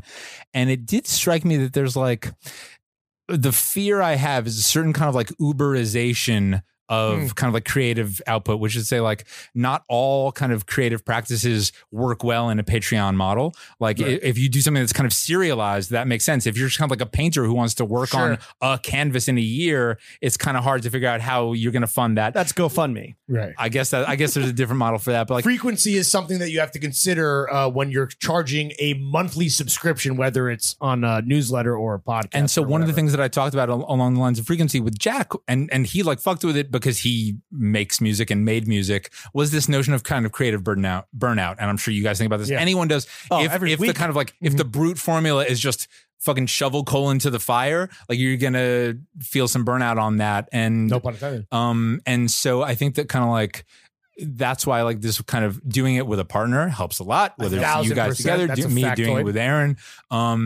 because you can kind of like like share a burden, but also just kind of like, you're just in cahoots, right? Sure. You're like, you're with your accomplice in a way that keeps it fun. A running mate. But it's just like, I think that you wouldn't want to like, in the smallest version, be careful what you wish for. When the shit connects, like you need to fucking keep it going. Right. You can't, you gotta keep your foot on the gas. And I don't know if I'm like all gung ho on like a new model where you just need to be working 365 days a year. You know, like I think vacations are cool. Like I love going to Europe in August and everything is fucking closed. Right. And on the one hand, I'm pissed that I can't cop my damn croissants at the pastry, and yet salute those bakers who took the fucking whole month off. Right. Absolutely. So there's certain elements of this that like, you know. That goes back to the question. Are you working 365 days a year? Like how much time per week are you spending on this unbeatable recon? Because it is not easy. I'd say it's like, it's in my head constantly. You know what I mean? Just kind of like in the back of my head, like there's like that you have, you know, when you look at the world, it's part of your being. There's like just a background function. Like the Terminator eye, like exactly. Just constantly. But your internal setting is one of inquisitiveness and intrepidness and trying to find new shit, even if it was just for you. That, but also just kind of like Tuesday's coming, Thursday's coming. You're just always knowing that there's like a hole that needs to be filled, and that's just always Tuesday, Friday for us. A year into it, have you approached the kind of not the burnout, but like where it does kind of like on a bad week for, and I think I can speak for James and myself, it kind of starts to feel like a gauntlet to some degree. Have you reached that point, or is it still kind of pure and you've kind of figured out like, you know, a rhythm? Where are you at with that? For the most part. But no, I mean, to be real, to actually like not just fucking cap for 2 hours. Sure, thank you. What I've had to realize, thankfully, this has been like very seldom, but every now and then there's going to be a week where for whatever reason, you're not feeling it as much as the other weeks. And you might even, I mean, you guys have talked about like seeing like the Patreon numbers dip a little, being like it could be 3 people. You go from blessed to stressed in like 1 second. And again, and that's your own, I mean, we share this psychology. You were talking about literally 2 people unsubscribe and you're like, fuck, this shit is coming down. But whatever can get in your head. The House of Cards. One thing that I'm learning is, like, broadly speaking, I mean, this is the thing. This is the dream, to be able to do your own fucking thing and have it make money. Right. And not only not get, like, you remind yourself of that while telling yourself some weeks are going to feel less fun than others. Some are going to feel more like sucks. Anything that gets professionalized, anything just becomes work. I mean, work by definition is not always fun. Job is a job, man. And so like, I've just been kind of like having conversations with them. We're just kind of like, just need to know that some weeks are going to feel more fun than others. On the bright side, we're able to at least vary it. If every fucking thing, I don't think readers would like if every newsletter was buy this. Sure. That would feel bad for us. So being able to switch it out to interviews, talking with people about shit that has nothing to do with buying anything, writing essays, that kind of keeps it fun and just, keeps it, helps with that burnout. But absolutely that burnout, that like, you know, the candle at both ends element of this is totally real. That's unavoidable. I mean, that's kind of going back to like what we're saying. If you're going to do this and if it connects, you got to keep doing it. Yeah. You got to take the macro view, right? Like the micro is like, oh my God, 2 people left or 1 person left a shitty comment or whatever. But going macro, you got to be like, all right, like how's the first year been? Right. Yeah. Are things ticking up? Are things trending in the right direction? Am I happy? Am I fulfilled? Let's not forget that. Relative to my friends with fake email jobs, are we all good? Our children coming up to me at pizza places and telling me that they respect my work. Bro, if you're gonna come up to us at our favorite pizza place, Leo, or Lindustry, which I got to take you to, and next time you're here, I got to take you to. Buy us a fucking glass of wine or a slice or something. The fake IDs weren't hitting for those kids. So Gave those kids, we were like, oh, have you tried the potato pie? It's like off menu. Like, no, like we don't want to like order off menu. It's the first time we were like, all right, here's we're giving away slices, dude. Gave a potato slice. Feel like the fucking Pope, dude. Little slice of recon. Yeah, exactly. Here's a little slice of recon for the long trip home. Try this, little boy. It's unbeatable. If you see us out in public, we are feeding little boys. It happens. What are the ultimate goals with Blackbird's Pie Plane? Or have you guys not even kind of had that conversation? It's been a year. So have you thought like time to get serious, Jonah? To quote the homie Mao Zedong, 5-year plan. Salute. I've never been a 5-year plan kind of guy. But you know what I think about? It's a quote that you guys have talked about on the podcast, but that Scott Sternberg quote in the sweatpants. Irina Alexander, by the way, fantastic profile writer. Shout out. That was T magazine. It was the Times magazine.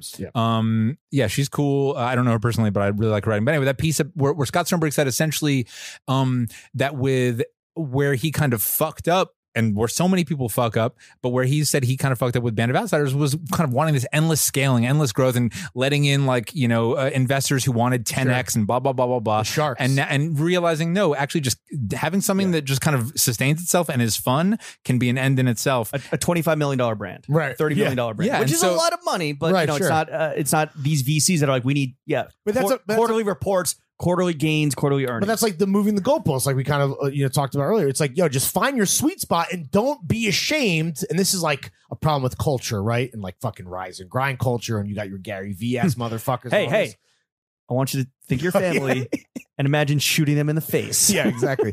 Nice newsletter. Now imagine your entire family was dead. But like this idea of like just being content with like doing the damn thing at a level that like you're happy with, where outside pressure isn't influencing you in maybe at a scale that we're talking about, but just spreading yourself too thin or bastardizing, what is beautiful or beautiful to you and maybe some other people, if you're lucky, just for the sake of like, I need to be bigger. It's just an American capitalistic. Have you hit that sweet spot with bullshit with BBSP? I mean, what I think was encouraging is like, or is that sweet spot? Is there potentially an even sweeter spot? No, I think it's already sweet. I think it gets sweeter. Yeah. But what's dope is right now, and who knows? I mean, it's fucking like crazy times in publishing. Who knows? I don't have a crystal ball. But like right now, what's very clarifying is all we need to do is focus on where does the money come from? It's from people who pay and get behind the paywall, join the classified recon tier, etc. And so it makes it very clear, like, as long as that is right, then any other opportunities that come, I don't need to be like thirsty and hop on anything. And really like having a kind of like built-in unsavory spawn con like some other guys I might know. Well, I mean, some spawn con might make sense. Certainly, like, having a kind of like built-in like no thirst mechanism helps a lot. And I think only helps because no thirst mechanism. We're so accustomed as consumers of media and whatever the fuck we consume these days to just like encountering thirst just routinely. People are like for instance, the way we do giveaways is if you're classified subscriber, you throw a name in a hat. That's it. And when I'm on Instagram, it's like, hey, we're doing a giveaway, tag 3 of your friends, make sure that they follow, blah, blah, blah. You're asking people to do all this shit, and it's just thirsty, and people are used to that. But in the absence of that, I think people are just kind of like, oh, this is a real voice, this is a real guy with his partner doing this newsletter. So anyway, all to say, we don't have like crazy fantasies of scaling. There's like ideas that come into our head where like maybe if X, Y, and Z lined up in exactly the right way, that could be a cool opportunity. Like we made a t-shirt in limited numbers, which by the way, Jimmy got the first one. First try. Although I did buy the first one, even though my tag said 71 out of 100. They didn't go out in any order, but they were hand numbered. Mine must have gone out in some order because it took 5 weeks to get to me. Jesus. Fuck, the Postmaster General, Trump's boy, fuck that guy. Yeah. I'm glad that it did finally get to you. But like that was like we did a limited edition because we're not in the t-shirt business. Are there year 2 developments that we can talk about though? Like, is there to quote the homie Mao Zedong, a great leap forward on the, near horizon? No, I mean, we just want to keep doing a fucking cool newsletter. Like, I feel like the newsletter can still, as many people as it's found, it can still find a lot more in terms of readers. There are interesting people out there to talk to. Like, I'm like absolutely just still like, I'm not trying to like get into all these like ancillary, so income streams and all that. There's not a podcast element. Like, it's going to stay pure in the terms of what BBSP was when it launched. It's the same. I mean, like obviously, TikTok. Is there a TikTok? Yeah, right. The word I need to hire you James. Like, Yes. like be my like TikTok. Don't fucking reinforce his negative behavior. My mom did DM a TikTok off that when I repurposed an IG reel, DM'd it to my brother's girlfriend and was like, "This is creepy." Your mom did? She was talking big shit behind your back? Yeah. Damn. I mean, look, you like the ultimate appeal of this newsletter is not merely okay, we can just like satisfy readers, but also like it just like opens up interesting possibilities. But I mean that in the truest sense of just kind of like if a cool opportunity comes along, we want to be open to it. But and if an enormous fucking bag is dangled over our head, it's very hard to say no to an enormous fucking bag. That hasn't happened. But you're not trying to build like a media empire, right? It's this idea of like we're talking about where you're like, this is what we're good at, and this is what we want to be, and that's that. And no one should be ashamed of that. And it makes it very clarifying. So, for instance, like Celine hit us up. And Really? like a while ago, a very nice French woman from Celine, and they're like, "Hey, we've heard about the newsletter. Can we set up a call to talk with you about possibilities?" And I'm like, "Oh, that's interesting. Let me holler." Aaron was kind of like, "Phoebe Philo's not there anymore. Like, you can take this call. I'm you good." Want Eddie in the sledder? She was, she was. You just go hiking with the entire hype house. Exactly. yeah, right. All to say, I just wanted to say that we are team Accent Aigu, right, which Hetty got rid of, and we're team Phoebe. No shots at Hetty. I was into Franz Ferdinand with the slim Dior suits like everyone else in 2000. What was that for? Well, now we got our outro music, little "Take Me Out," dude. Oh my goodness! So you made your own bed. They like hit us up, and I got on a Zoom with these very nice ladies, and they were like, it was like before they were putting out the what was it called, Night Poem, Teen Night Poem, yes. whatever the recent show was, and they essentially like very kindly were like, we have this video. I don't know if you take paid. They partnerships. about the It seemed like they wanted me like to 15-minute post show. the presentation. Thing. Something it never even got to that concrete, but they wanted to kind of feel me out. And I was like, real talk. What we do is giveaways. If like that's kind of what's made sense so far. If you want me and Aaron to just kind of like rifle through the collection and like handpick something and do a giveaway, and that didn't make sense for them because on that luxury LVMH shit, they're like giveaways, no giveaway. And I was just kind of like, all right, cool. Like it was nice talking to you. Like respect, and that's kind of like where it's at, and something might come of it. But it's just very clarifying. Like another situation, we might be like, oh fuck, we got to get this bag, and suddenly there's a Blackbird spy plane where there's an embedded video with a Celine presentation, and it's going to feel just a little bit weird. And if you do that enough, you kind of just you fuck up what you have. You fuck up what you have. Well, the trust of the subscribers who are paying you their hard-earned dollars directly and getting nothing else except you, like you can't lose that. I mean, and you guys know that shit too. Well, that's a fucking L that you clearly avoided. Blackbird spy plane banked left hard, and the video seemed cool, but it's not the place for it. Sure, it was fine. It was fucking weird. Okay, so you avoided that L, but what was the biggest fuck up in Blackbird spy plane's first year?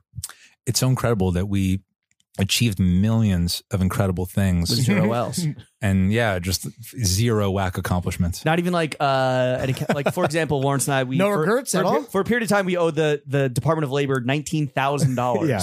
Thankfully, Jesus that penalty Christ. was rescinded this week. Thank you. Speaking of banking left, we fucking swerved out. Yeah. Little duck and a little dodge. There, but for the grace of God, because I'm not good with no dough fuck ups at all. Nothing that you would be like, this is notable. And you didn't actually like CC. You didn't actually CC instead of BCC. Like it wasn't like we don't have a teaching moment for the 18 million at home because we're looking for just some serviceable, educational kind of what not to do, what to avoid type shit. I mean, no, I think in part like the reason it's not cockiness when I say, I mean, I'm being silly when I say 0 whack accomplishments, but like we're kind of to a degree figuring it out as we go along, but you're kind of like talking to someone in a certain sense who's just publishing a personal blog. Right. So like what else is a personal blog going to generate? It's just like my, weird shit that I throw up on the internet that people fuck with. And, some things will be viewed more than others, but like in terms of Nell, you never endorsed something that you regret or said something that you wish you could take back in terms of the essays or even just like putting a cosign, I guess, cause like you guys do your due diligence, obviously, but I guess maybe something we really fucked with this Teen Vogue editor in chief, Yeah, nothing like that has really happened. I guess one thing that I will say, and Aaron is very good at like checking me on this, is that like the voice of this connects to one reason that I've avoided regrets along those lines is that while I am capable hanging out with the homies over pizza, for instance, in kind of talking some shit or being a little critical, we try and keep the voice of the newsletter, with the exception of saying fuck Amazon, fuck Jeff Bezos, we are a pro fuck Amazon newsletter, and that's very clear. Independent of that, like it's a positive vibe newsletter. We kind of write about shit if we like it. And every now and then I've kind of like, let's say, for instance, like we're not a pro Allbirds newsletter, but rather than saying fuck Allbirds or making fun of Allbirds, we just don't mention Allbirds. I don't think about you at all. Yeah. Exactly. I don't You're think about you at all in the elevator. Degree, unlike some other people that love. But I might have had like a bunch of. I might have had an Allbirds. Fat little piggy wigglies. I might have had an Allbirds joke in the newsletter, and Aaron was like, "We don't even need to we don't need to go there. Take it out." And I was like, "You're right." Necessary. And by the way, one that you guys have thick skin. I don't have thick skin, and one of the good things about being positive like that, here's like slightly a gem for anyone out there. There's a lot of modes of being online that are extremely trollish and antagonistic. Being posy and like celebratory without being like simpy, but just like not taking shots. You like what you put out, you get in, and like absolutely at this point, knock wood, like no one comes at me with fucking nasty energy. This is what I always fucking say. Only tweet pee poo poo jokes, and then guess what? You only get piss on your face and shit on your chest. The love you take in the best way possible. To the love you make, or whatever the fuck. But it's absolutely true. Like all the. It's truly incredible. Like the only messages I get from people are like, "Yo, love the Mach 3 dossier this week." Like they're using the lingo. Have you ever gotten? Has anyone ever fired a shot at you that like has kind of stuck with you? Not that stuck with me. There's like been a couple, little because the internet. Let's not get it twisted. We know what the internet is. Be a hating ass hater, but it's what are they like? What could they possibly say? I think the critique. Oh, I was just going to say in part that like I think the barrier of we were talking about before, like if you kind of scale over the wall of like the weird photoshops and the weird voice, that weeds out the haters. So I was going to say it's almost a self-fulfilling prophecy there too. But there was someone who have a barrier of entry to get the narc ass motherfuckers like just out of here off ripping. Yeah, but I mean that said, anything that some people are saying is cool, other people are going to be like, no, that's just not that cool. Right. So I mean, just along those subjective, lines, I guess, along those lines. But yeah, but I absolutely have thin skin, and I couldn't, I wouldn't be particularly happy. Podcast. Exactly. All right. Well, let's say that it is fuck Jeff Bezos over here, but let's say Jeffrey. He's going through his divorce. I guess he's through his divorce. Let's say Billy G, over in, the San Juan Islands, he's looking for a new plaything, comes a call-in, or Yvonne Chouinard even comes and he's like, yo, what's your number? How much would you sell Blackbird's Pipeline for? I need to see. I'm so bad at numbers. I'm about to fucking $10,000. I'm about to undervalue my shit. Yeah, I'd say 10,000 big ones. $1 million cash. Straight. I mean, I don't even know like bills. 1 million. No, I think it would have to be more than $1 million. It'd have to be like each. It'd have to be like truly life changing money because you are talking about something that's like very fun. And yet on the other hand, like. Boy, I mean, you'd have to be stupid to turn down like a good offer on something you made. Yeah, 100%. Would you sell it though? Would it have to be the right seller? Like, what if it was like Amazon was like, hey, buyer. We're like actually building out our newsletter division, and you are the 11th most popular culture letter, but we understand that two of these motherfuckers are talking about politics. You're really number 9 in our hearts. Would you say no to an Amazon no matter what the bag was? I mean, boy, that would really be the ultimate test, right? Since like the one thing that we say in the newsletter that's negative is fucking Amazon. No, I mean, just so they could like go back to the archive and delete that. It would be so. At this point, I would have to take the L of turning down the theoretical $250 million that they're offering for Blackbird's Pipeline. Anyone else, Exxon, please offer me $250 million. But Amazon at this point can't go there. Is for sale, dude. I don't give $10,000 for throwing fits. Are you fucking yes? Yeah, let it rock, dude. Not even each, just combined. I mean, it is funny. Like newsletters are the new like hot product in media, and there's this like tension between the same way that like podcasts and had this like disruptive nature to it a little, a few years ago before it got kind of totally integrated and embraced by like iHeart and oversaturated by like all these guys, iHeart, New York Times, NPR, Spotify, Barstool. Newsletter though still has this kind of like a little bit of a punk quality to it, and yet it still seems like everyone and their fucking mother, whether it's good or not, is launching a newsletter. Have we hit peak newsletter? Yes or no?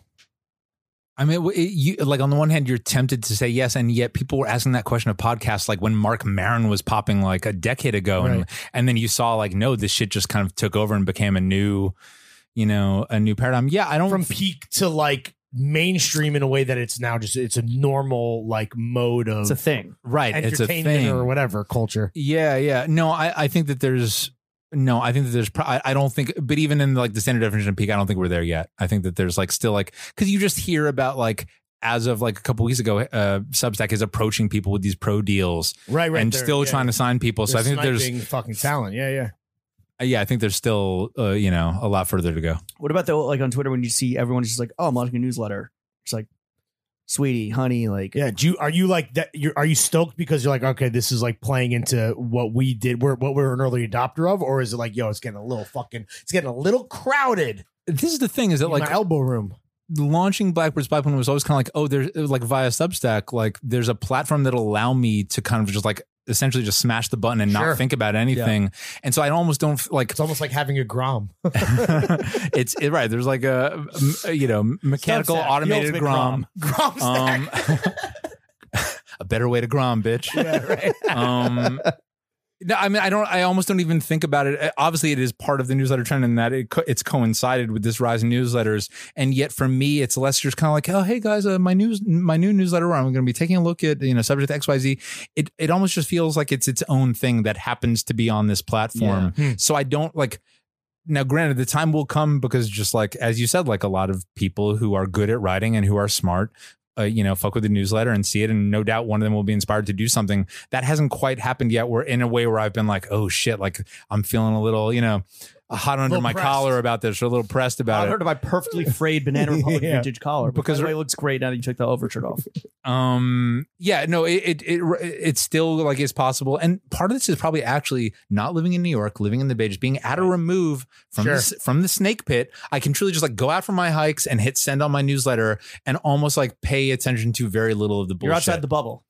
I So feel a little bit that's an out. asset then. Oh, absolutely. Absolutely. I'm glad that I'm not in my 20s. Of course, I'm 31, fresh Right, out of my 20s. Sure. only You're- a couple years older than the 6 years 27-year-old older. people Right, interviewing yeah, me. sure. But no, I mean, having done this long enough to just like have perspective and just be truly like living in the Bay just allows me like New York is full of beautiful souls. And it's also, there's some snake energy in publishing, et cetera. And it just like, thankfully, it just allows me to just not feel unduly, caught up in Right. competitive pocket watching. And you might not take credit for turning newsletters or being like a driving force behind like newsletters being like a covetable thing. You also aren't taking credit, which I think you are wrong not to take credit.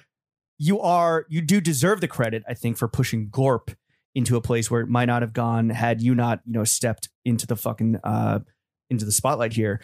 But now we have Gucci North Face, we have fucking Dime Square Denizen stomp around in like Merrell's and shit. Like, have we hit Pete Gorp in a way where it is transcended beyond its actual true function and its true The nature, bastardization. pun not intended, where it's become more of a trend that has been co-opted by like fucking posers?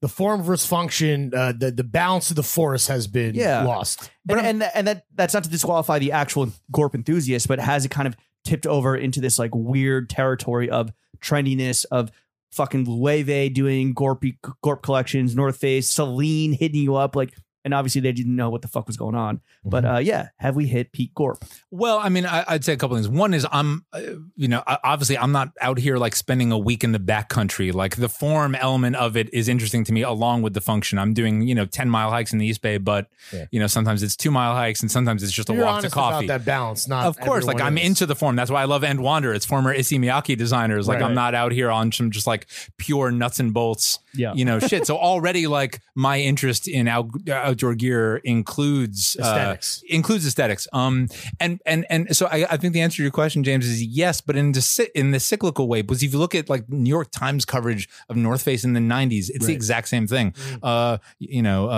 Well-heeled denizens of the Upper West Side are wearing North Face parkas on their way to Gristedes. It's kind of R.I.P. Gristedes. that duality has always kind of, or has long been in this. The moment this shit kind of blew up in the 90s, and so in a cyclical sense, I think that prep like school gangsters, there's always going to be prep school gangsters. Yeah, but I mean, but like right now, obviously, it does feel like. I mean, it's also there's such a thing as like thinking that something is played out and then it has so much more to go. Like we would think about tie-dye, like how long has tie-dye been popping? And you could have been within your rights to be like, man, tie-dye is pretty played out like 40 years ago, and little did you know. So I feel like it's always hard to kind of call it on a trend. Certainly with some of the kind of collaborations that you're talking about, it does feel like maybe there's a little bit more being made than, the trend can sustain. Do you think though we're at the point where the people that aren't necessarily using it, that are using it purely for form or purely for being on trend, where they're going to start swinging away from it? And again, not to disparage like the actual Gorp enthusiasts or even the people that are consuming it just for aesthetics, But do you think we've hit it's hit critical mass, and now it's going to kind of shrink back again or contract again to where it's really only dudes, whether it is a 2-mile hike or a 10-mile hike or a week in the backcountry? What's really like, that's a really interesting question as it relates to the pandemic, right? Because one of the questions is, did Gorp rise up because of a fetishization of the outdoors when people, you know, were penned in, couldn't be in, you know, they're penned in their cribs and couldn't be in whatever their daily life was, couldn't be in restaurants, etc. It's a really interesting question, like how much of the kind of like Gorp moment had to do with people seeing nature anew. And I guess actually the real question is how much of that will last? Like as indoor, you know, activities reopen, how many motherfuckers are going to still be hitting up the trails? Right. That's an interesting question. Have you speculated on that? Like that alternate timeline where like, what is Gorp like in a non-pandemic? Like, have you thought about that, or you're just happy to be at the center? Well, like one of the, like a beautiful thing in the Bay Area that we saw was that like on weekends when you could not be spending money at a restaurant or at a shop, this has its own kind of grim element because we're talking about a bunch of cars fucking descending on like beautiful pristine nature, but like, where's the parking in this fucking mountain? The parking lots were like bussing at all the East Bay, you know, regional parks. But on the one hand, you kind of said like, whoa, you could now see an alternate utopian envisioning of society where people on the weekend aren't just kind of like, oh, what am I going to buy now? What shopping am I going to do? Exactly. But they're saying I'm be out in fucking trees and like learning about birds, and like that was absolutely happening. So it would be great if some of that stuck just for people. I mean, a part of the question of people of trends for people's souls, like keep looking at those birds. They have more to teach you. They have more to teach you. They got more time to talk about. When's the last time though you engage in some unethical consumption? Because you are the Emirati of ethical consumption, but unethically speaking. Yeah. Are we talking about when I ate a fistful of shrooms? Is that illegal? No. I mean, like, were you like, yo, I need this one product and I can't find it and I need it in 2 days. I'm gonna fuck it. I'm gonna get some Amazon Prime. Yeah. Oh yeah. And by the way, like I don't even like. I feel like I'm gonna fly across the country and you know burn all this carbon dioxide. Yeah, probably when I flew out here in the Delta Big footprint boys in the Delta One lay flat flatbed. Yeah, that's probably. But I mean, I don't put too much stock in individual consumer choices one way or the other. Like those are ultimately symbolic, and they can lead to kind of like, you know, whether I mean. I was talking about this the other day, but like just because you buy like the energy efficient, you know, dishwasher and the recycled this and the recycled that, like you're not going to buy your way out of climate change, right? Sure. It's going to involve regulation. It's going to involve mass action, et cetera. So whether or not I actually cop something off, and I haven't copped anything off Amazon in many years, but even if I do, that's a symbolic thing. Yeah, it's a symbolic thing. Thank you for your service. We get it, Jonah. That's why we see the Evian plastic bottle over there. It's cool, man. It's the cool. one-use single plastic. What is the unethical mode of behavior you engage in kind of regularly that you are hoping to change? Short-term, long-term. Yeah. Even if it is, you know, individual actions are, you know, minuscule in the face of just like larger political collective action. Yeah. What is the one thing that you really are hoping to alter in the life of Jonah Weiner? I would, again, there's a personal kind of symbolic change that bears ultimately like no bearing on, you know, on the world. But like, I wish that I could go full vegan, like straight up. Really? Because obviously Blackbird's You're a vegetarian? I'm a vegetarian, pescatarian, right? So I still eat fish sometimes.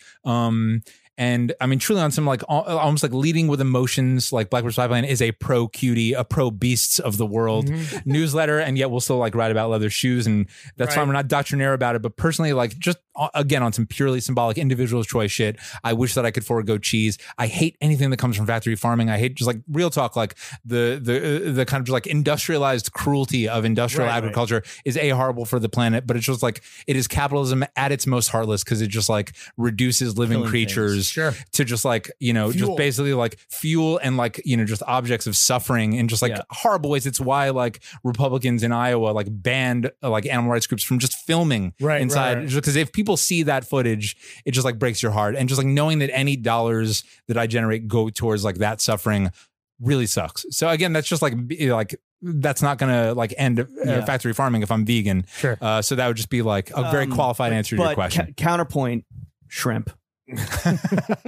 Yo, but do you remember seafood towers? But do you remember a couple of years ago there was a New York Magazine article about like just making you feel bad about all the food you eat? Do you remember this was like a couple of years ago? And they were essentially like, okay, what has like you know, adverse effects on the climate? What involves slave labor? What involves like cartel violence? And it was like, okay, if an avocado, if it's from Mexico, that's like funded by cartels. And shrimp, like it just like checked all four. It was like horrible for the environment, involves slave labor and human trafficking. Hey, that's why it tastes so good, man. Most seafood does involve slave labor.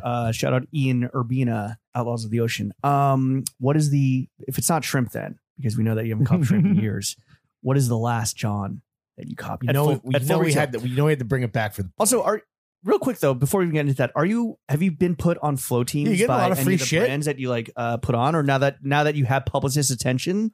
No, and we tend to turn stuff down when we're offered things because on the one hand, rather pivot it to the giveaway. Exactly. That's how the giveaway started, was people offering us shit and being like, actually, like what we got a kick out of putting people on. Your shit is beautiful, but I do not need it. Like I have way more shit than I could ever actually like wear. Like we were saying, I wear this shirt. Than me, dog. And the homie Sam Jane like very kindly sent me one of those Arc'teryx jackets that he like customized. And I was lucky. And I was lucky for you. Must be nice. Very happy to get that. But like and that's something special. And like we'd written about Sam in the newsletter, and so it was like cool to get something that his hand touched. But for the most part, we just like kindly decline. And if it makes sense, we try and do a giveaway around it. Last John, next John, full price. We're bringing it back just for you. Take all the time you need. I did some celebratory purchases recently. Not in New York, right? No, I haven't copped anything out here. What are you celebrating? I think in my head, like the newspaper, the newsletter hitting a year. I think that I was like, I can get myself 17.9 million subscriber. I was like, I think I get some. It's probably the Salomon and Wander sneakers are probably the most recent thing. That's Last John. I think it's either that or the extremely stupid Visvim backpack. Wow. Okay. You can see over there. Is this on its maiden voyage? Yes. Is that a rack? Is that 2 racks? What is that? It's shy of a rack. Yeah. Just shy. Yeah. God. What's special about it? Matches the shoes. It matches the shoes. I'm this on is an like earth their tone iconic. Kind of what is it called? This is their iconic backpack shape. Ballistic. It's got the 20 liter. Is it the suede bottom? Beautiful. Like honestly, like the platonic ideal of a backpack. So and that was my thing. It's not everything Visvim does is gorpy, but that it's sort of gorpy. I was like, I can actually take this on hikes, even though I'll probably be like extremely precious about it because it did cost shy of a rack. This is the bullseye, the sweet spot of form and function is a Visvim backpack. And I don't know if they've made that. I don't know if they've made that beige like color before. I'm just extremely. No, I'm just saying like I've seen it in black and red. You see it, it's a standby, right? So I was stoked to see it come out in beige because I'm on my tan shit, my earth tone shit. Beige boys, dusty. Next, John, dusty denizens. What do I have my eye on? Yeah, what's in your sights? Damn, we haven't asked this question in a long time. Throwing fit shorts. Yeah, pod shorts. I do like those new colors coming soon. Go with the Merlot, the black, or the Kelly podcast green. near you. As a winesman, I would think the Merlot. Yeah, I do like the Merlot. Kelly green, burgundy, and black. They could go with my Bordeaux 7, Jordan 7. Yeah, that's right.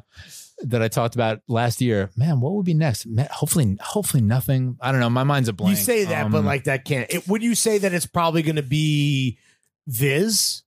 No, I need to stop with the Viz is a problem. Like it's infected my brain the way it infects people's brain. They have such a fascinating model where they like get it in your head that it's almost like, because the markups are ludicrous. They're literally, truly insane. Obviously, the craftsmanship's great, and they're devising their own like fabrics. But that's true of Orslo too, right? And Orslo is like reasonably expensive. It's not like ludicrously expensive. The Visvim meme with Hiroki was always like, the same product next year, raised price, right? Just like And in part, like the part of my brain, and I think dudes have this like part of their brain, like it's susceptible to this. But like that flannel shirt came with a little hand numbered tag that said that there were only 42 of them on the planet. Okay, and I was like, oh shit. Like I'm like fucking dumbass who Jackie like Robinson used to collect comic books as a kid, and it was like it's the same part of the brain, lizard right? brain shit. Yeah, and somehow they have found this amazing shit where it's somehow people treat it as though they're copying art, even though it does not appreciate and value the same way. Is it weird to you that this exact same mentality is what every NFT sports memorabilia cornball is also using to justify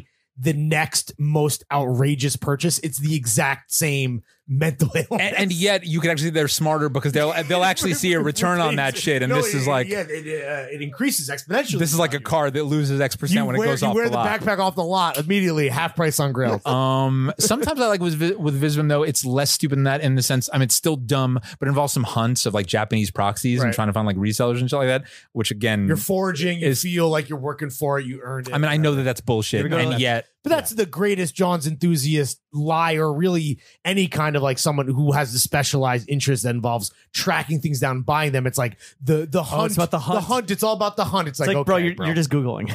I've been Or looking it's at just a lie you tell yourself. I don't know if this will be the next John, but I have been looking at like kind of like Evan Kenori pants and thinking that could be I don't have a model in mind. He's got to be a local homie. He's a San Francisco guy. I haven't met him yet. We'd need to talk to him, and his star has like only risen over the last year. He would be a great feature for BPSB. I think he would.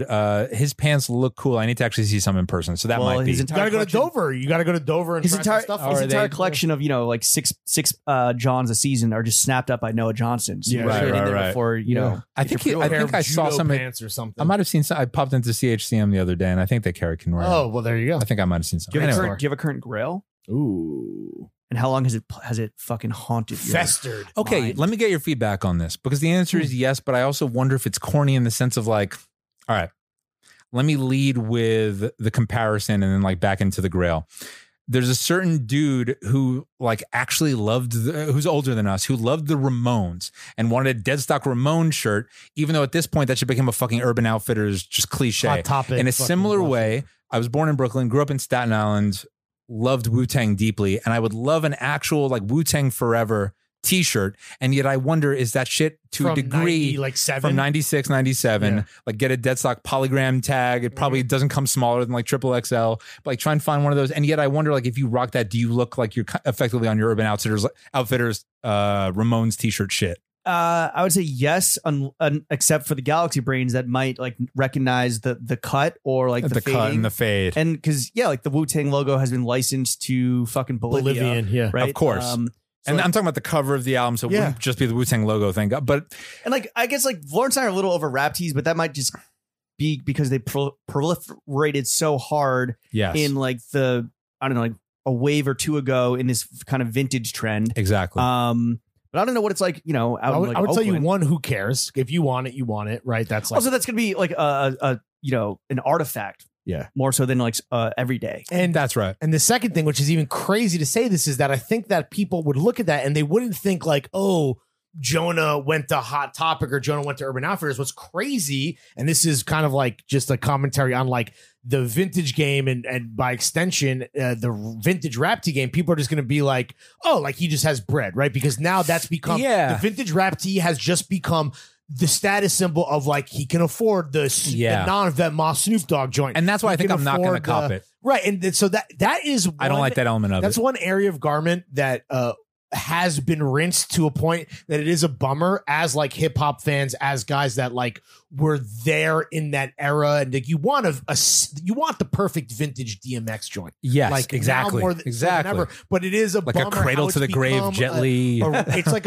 what a guy would wear, like an LA guy would wear that to brunch with the stupid fucking pirate hat, with the Amiri boots, but yet he has on for whatever reason the actual right tee, and that sucks. Yes. So I would say that might be past the point. No, it's true, and it's not like but I really love Wu-Tang, but it's like so did everyone. So but you're not flaunting that. What you're flaunting is a price tag. Exactly. Yeah, it's tough. It's like a box logo, and that's why, right? That's kind of what it's and the become. price tag is why a lot of people are flaunting, like the LA Grunge guys. So I don't think that's the grail. You know that I paid $1,000. I went to round 2 and I blew a fucking bag, and even if I can name 5 rap songs, it doesn't matter. It's been purchased and flaunted for the wrong reason. Right. It's been overridden with a bunch of other shit. You're the Martin Shkreli that bought that. Yeah, exactly. No, I mean Wu-Tang just like like one of the greatest groups of all time, and yet you just can't rock the merch. What's your favorite song off Wu-Tang Forever? And is Gravel Pit on Wu-Tang Forever? No, it's not. Hell's Windstaff, which is on disc 2.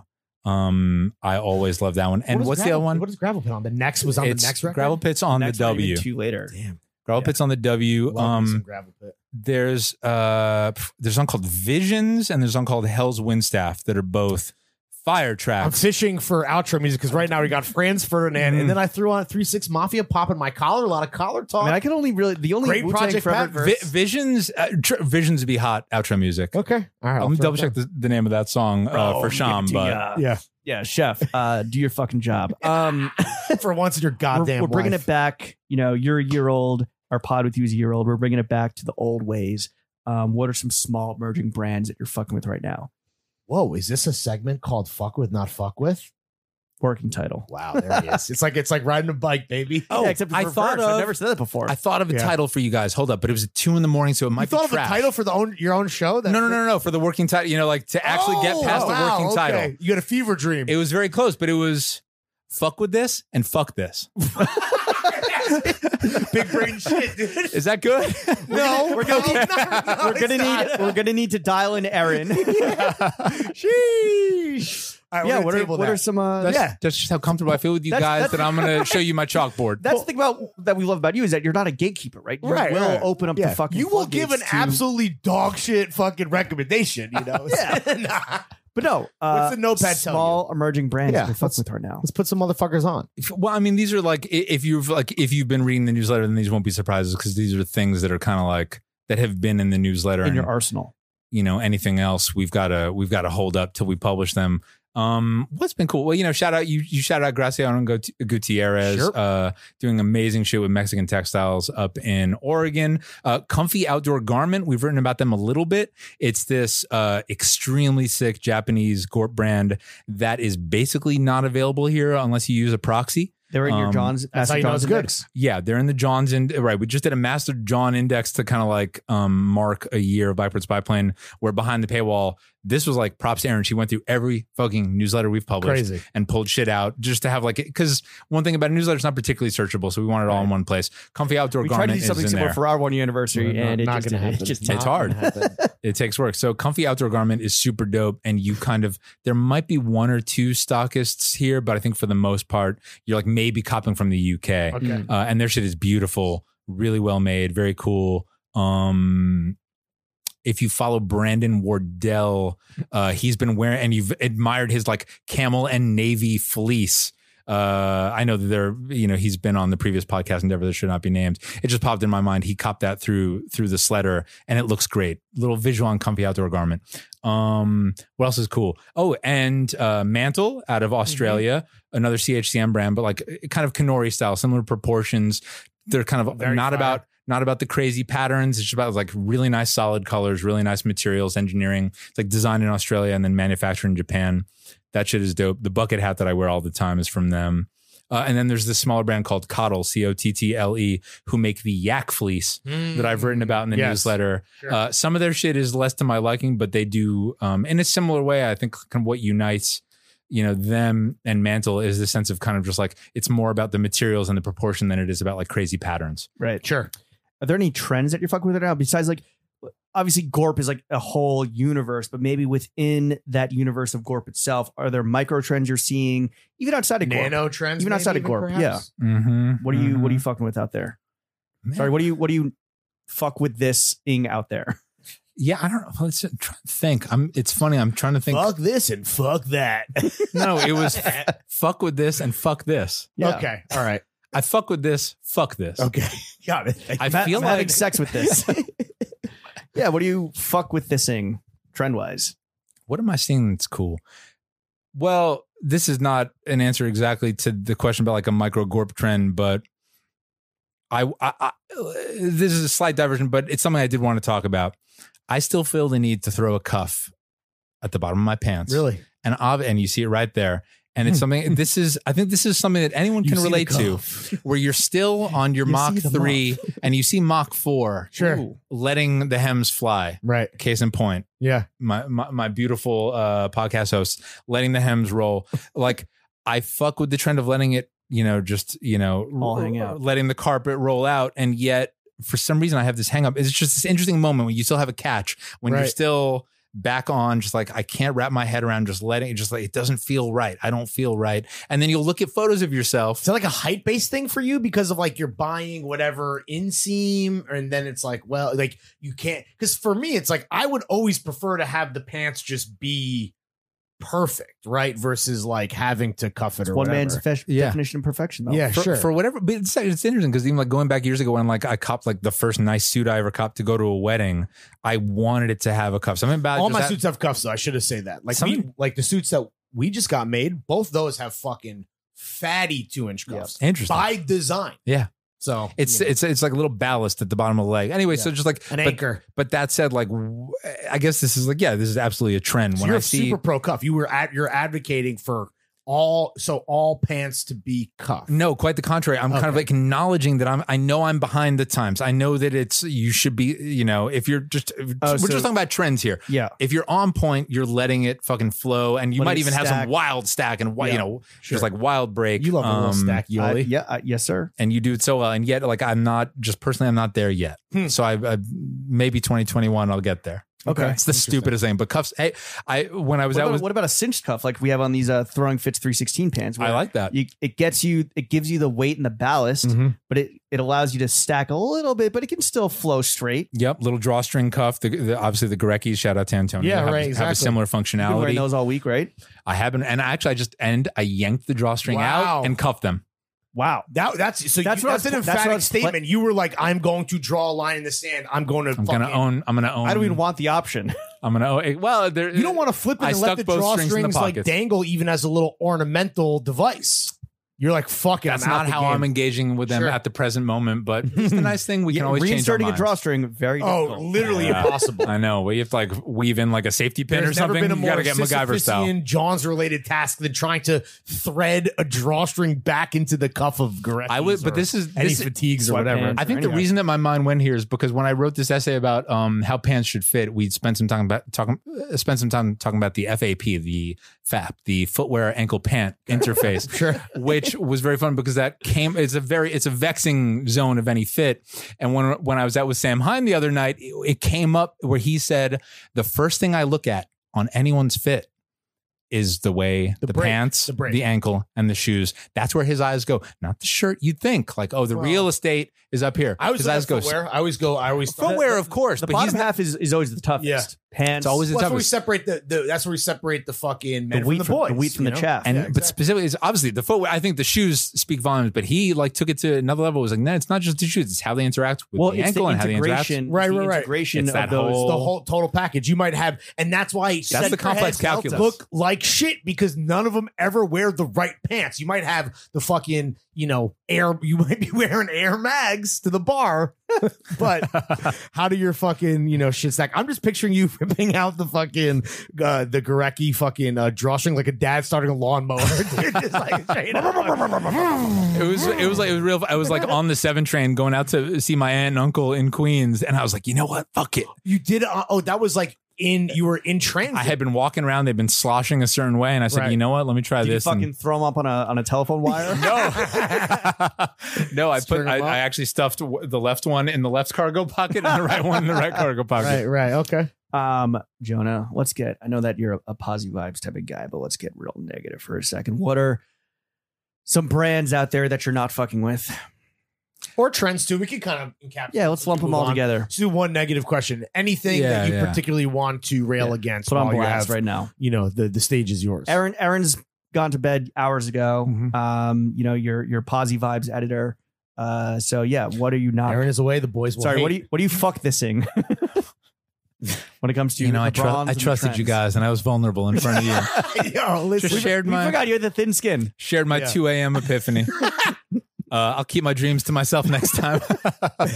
There's no brand. There's no point in me like shitting on a brand, whatever. Something's whack. Obvious stuff. Motherfuckers know it's whack. You don't need to shout out Philip Plein to tear him down. I'm gonna something more difficult, which is I'm not, because it's not that I'm not fucking with what I'm about to say, but there's a fatigue around this that I think must be reckoned with. Graphic tees right now. Sure. It's a complicated. No racist friends. No, I mean I own so many and I keep buying them, and the allure, the love-hate relationship. You released one. I released one indeed too. Like the love-hate relationship with the graphic tee right now is like it's in part maybe this is just a function of writing a newsletter where we cover it so much, but I'm just kind of like the fatigue that I feel around just tees that say some fucking shit on them is real. And yet it's probably because it's such a beautiful universal kind of John. It's a canvas where you can put, whatever you want on it. And yet I'm looking at solids a lot more. There's so many graphic tees are just so overdone that it is really difficult to like parse through the shit. Especially now too that bootlegs have become a cottage industry in and of itself. Yeah, it's absolutely part of it. And that's why like when we put out like the dark mode capsules, it took a long fucking time to get those graphics right because we're like, we're not. We wanted to look original. We wanted to have like original design, or there has to be some sort of like sentimental value to it, whether it's like a band tee, right, of like a artist you actually like and actually fuck with, or something that you connect with in some like way that only you do. Yes, but yes, graphic tees. I don't know. There's a deluge, and it's really hard to find There like has been for a even long time. original graphics out there. Everything seems to be a fucking just lazy. That's right. There's a lot of so it's The last right. graphic tees I found that I really fucked with were Bookworks. Yeah, Shout out oh, to yeah, Oscar those are cool. and Yep, those are dope. Martin, I want to say. Yeah. But yeah, that was the last time where something like they actually felt like fresh and original and something like that's not necessarily already out there. And one thing that we've tried to do in the newsletter, like while still caring about t-shirts, is find people who are not only doing hand-drawn tees, but then finding someone who's doing like airbrushed ones, and just trying to find people who are just finding new ways to Block approach. printing, like what Antonio's doing at Yeah. 18. It's just something different. Just something that's Some ingenuity instead of unique, just for sure. Right, copy exactly. paste in the Photoshop and send the PDF. Yeah, we're not immune to this. Like, so I don't want people to listen and think it's like. And I'm not pop shitting. culture I'm just talking about no, there's. I know. I'm just like it's a category right now that is very hard to be excellent in. But it's almost like that's the true challenge, right? Is to True. find Well- a graphic tee that resonates in the fucking trenches of the horse shit. That's yeah, out you're there. right. You're right. Finding some level of ingenuity where you're bringing something new to the table, whether that's like content or just a fucking the bootleg game, just like doing something unique and special to you. That is how you are going to find an audience, and by extension, hopefully, fingers crossed, get fucking paid, dude. There you go. Which is all that matters. Jonah, we want to employ the Crystal Ball Mach 3 Blackbird spy plane vision one last time in our final question. So we are on the cusp of the horniest summer on record. Mhm. I want you to peer into that crystal ball. Tell us what you see. I was thinking about this today, and this is going to be this. I'm not making a statement here. These are conversations. We're in the lab. All right. I'm pouring chemicals into different We're beakers. chopping it up. One of them might explode. Perhaps a title that I was proud of for a segment Perhaps you've been running. a replacement for a working title. But I was wondering today along the question of the 5-inch inseam and the shorts. I was saying I think. All right, so there's a picture of Seth Rogen dressed up as the dude who found Pam and Tommy's sex tape or whatever. Yes, and he's wearing yes. some big jean shorts on some like Danny McBride Eastbound and Down like With Fifth the West Way mullet. shit Yeah, with yeah. the mullet. And I was like, is there kind of the non-costumey Big Short return possible? And I was trying to think my way through that. And I think that I went to Blue and Green and saw these like Orslo jean shorts. And I was like, these are actually kind of dope. And they might strike the balance between some goofy, Seth Rogen playing a character. Anyway, I'm just thinking about that. We're going to Would do you a shorts consider them roundup. When you were looking at them, were you like, these are jorts?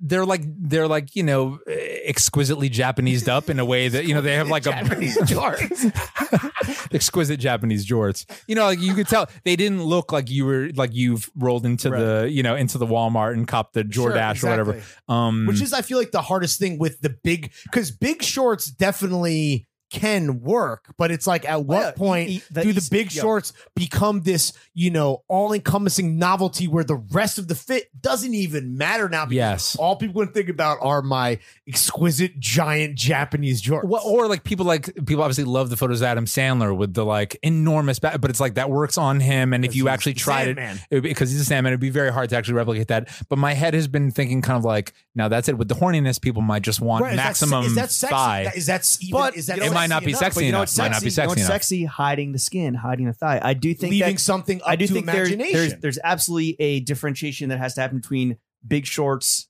and jorts, which are usually big. But like the Issei Miyake shorts, Yeah, those we got are from those are Season, 7-inch. Those are fire. Those are Stussy makes good longer shorts. I have some EG shorts that are like hit Yeah. like at mid knee that are longer than 5-inch. Like they're good big shorts. Jorts, I'm not convinced. I think on. it depends on personally. because like the new pod shorts, the Son of Mean Green 2.0s that are coming out, that's 5-inch because that's like a sexier errand athletic short where you need to be mobile. Yes. You need to be limber. That is Yes. form and function Voltroning together to make a perfect product, which we will be breaking down, I'm sure, for a half hour this Friday. But I think and I think we're maybe partly to blame for this, where it's like there are no, it's not binary, right? Of course not. Like there are beautiful bigger shorts out there, and it's not just, hey, I am lazy and I don't want to discover personal style and I don't want to put any work in. So 2 fucking dudes on the internet told me that it's 5 or die, so I'm only doing 5. No, there is a spectrum here. And also 5-inch doesn't mean, if you wear them at your waist, yes, you are going to be showing a lot of thigh. If you're like an average,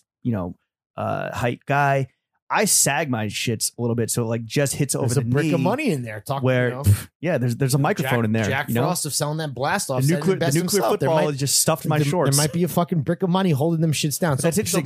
So maybe you want big shorts. Maybe We're hearing Might be a hammer in the jorts. short experimentation. Yeah, well, and Guns yeah, everywhere, just like the jorts came with hammers.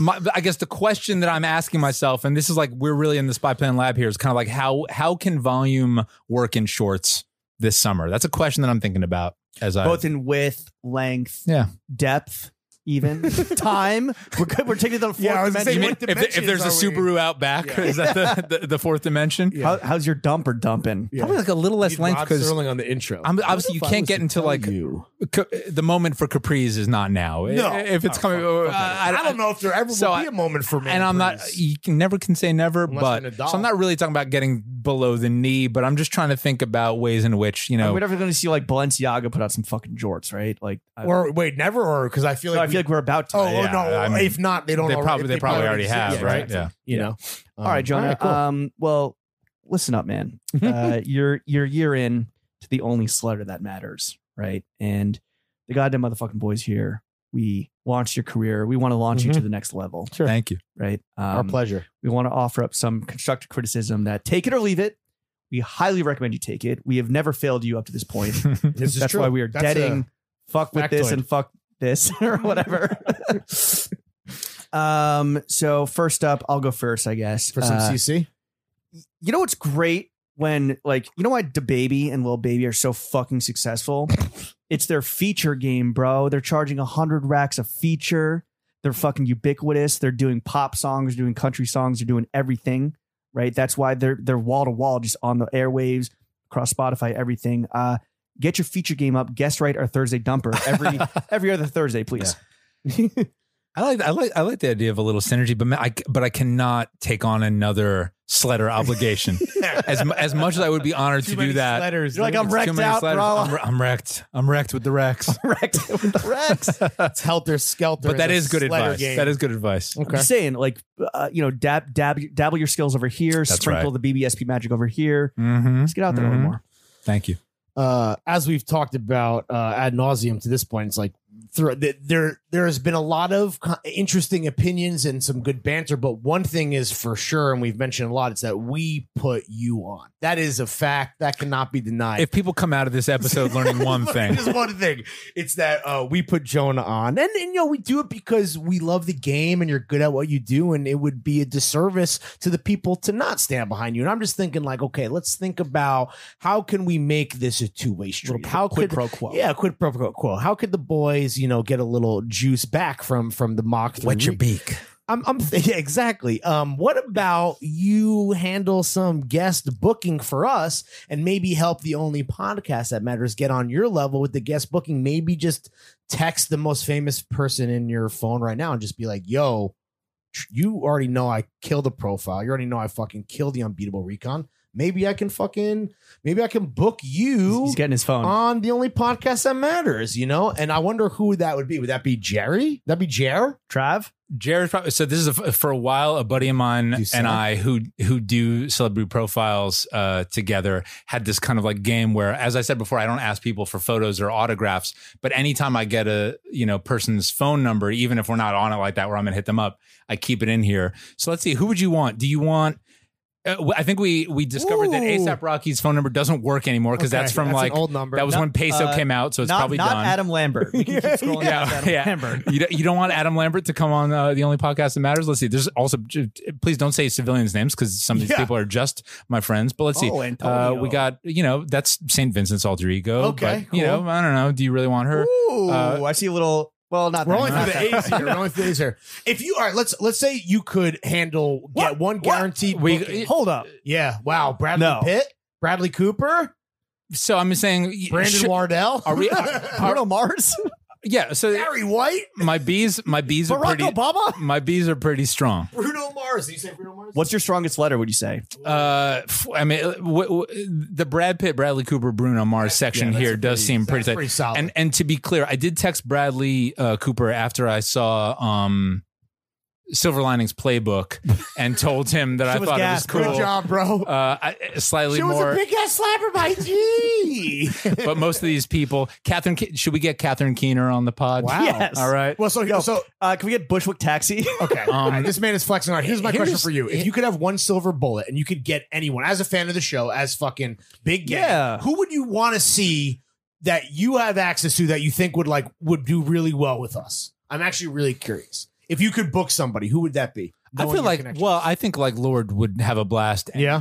And she fucked. Do you know that she fucked with? Of course, dude. Of course. We've talked about this. I think I've talked about her unfollowing me on Twitter. I think it was after you tweeted, they call her Kate Bush because of her big hairy pussy. No, that was just a draft that was read. Oh, I thought of a good one today. Just a little deleted tweet.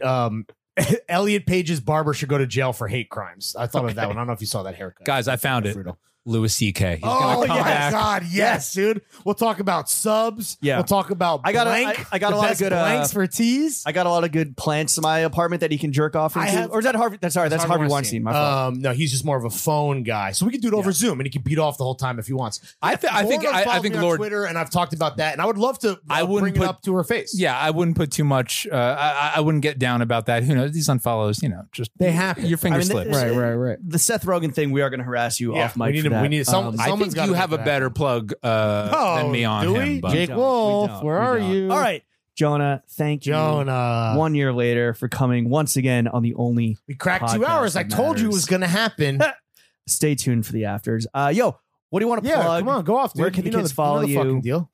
Oh, yeah, everybody, if you don't already subscribe, go to blackbirdspyplane.com. Smash the subscribe. If you fuck with it, if you want it to continue to exist, if you want to be the kind of person who financially supports rare miracles, go behind the paywall. It gets even crazier behind the paywall. It really does. And then, Blackbird Spy Plane on Instagram. But you just go blackbirdspyplane.com. Check it out. Jonah, thank you for coming. Thank you as always, buddy. Thank you, guys. So fun. The favorite podcast of the only sweater that matters. Chef, slap that motherfucking, I'm assuming it's a Wu-Tang song. Wu-Tang Visions. He called his own shot. I mean, that's VIP tribute. You know how the fuck we do. Chef, run it up. Apocalypse now. Mind over matter, next batter be to cap. Put it on a platter, how much uncut? Raw shit we dealing with, murder track, what? Slang killing it, touched, you feeling it in your bloodstream, deadly venomous elixir. Hammer like sledge, that be sister. All in together now, follow me to Mr. Meth Candyman, farewell to the flesh. Death come in the scripture, 2001, bring the rap Armageddon. Let it be known, when you walk up in this dead zone, with all that whack shit, now you know you dead wrong. 1,000 lash. Detonate that, pussy mass and gill rap, cleanse that. The kids rank, snatch collars off, wild riding off, float boat, big boys, Oakland A's, stashed away blades, ventilation, let the sharks animate. Something shice like 7 butcher knives, rolling rover style twice, finger itchy like lice, hair fell out, something to conquer, stomp you like that cat Blanca, toy Tonka, truck 10 carat on your monster, ring rocky like fuck, switch sides like water rides, the dad bubble life preserve the other guys, now fuck y'all, act wilder, the style wilder than the prayer mantis, chilling like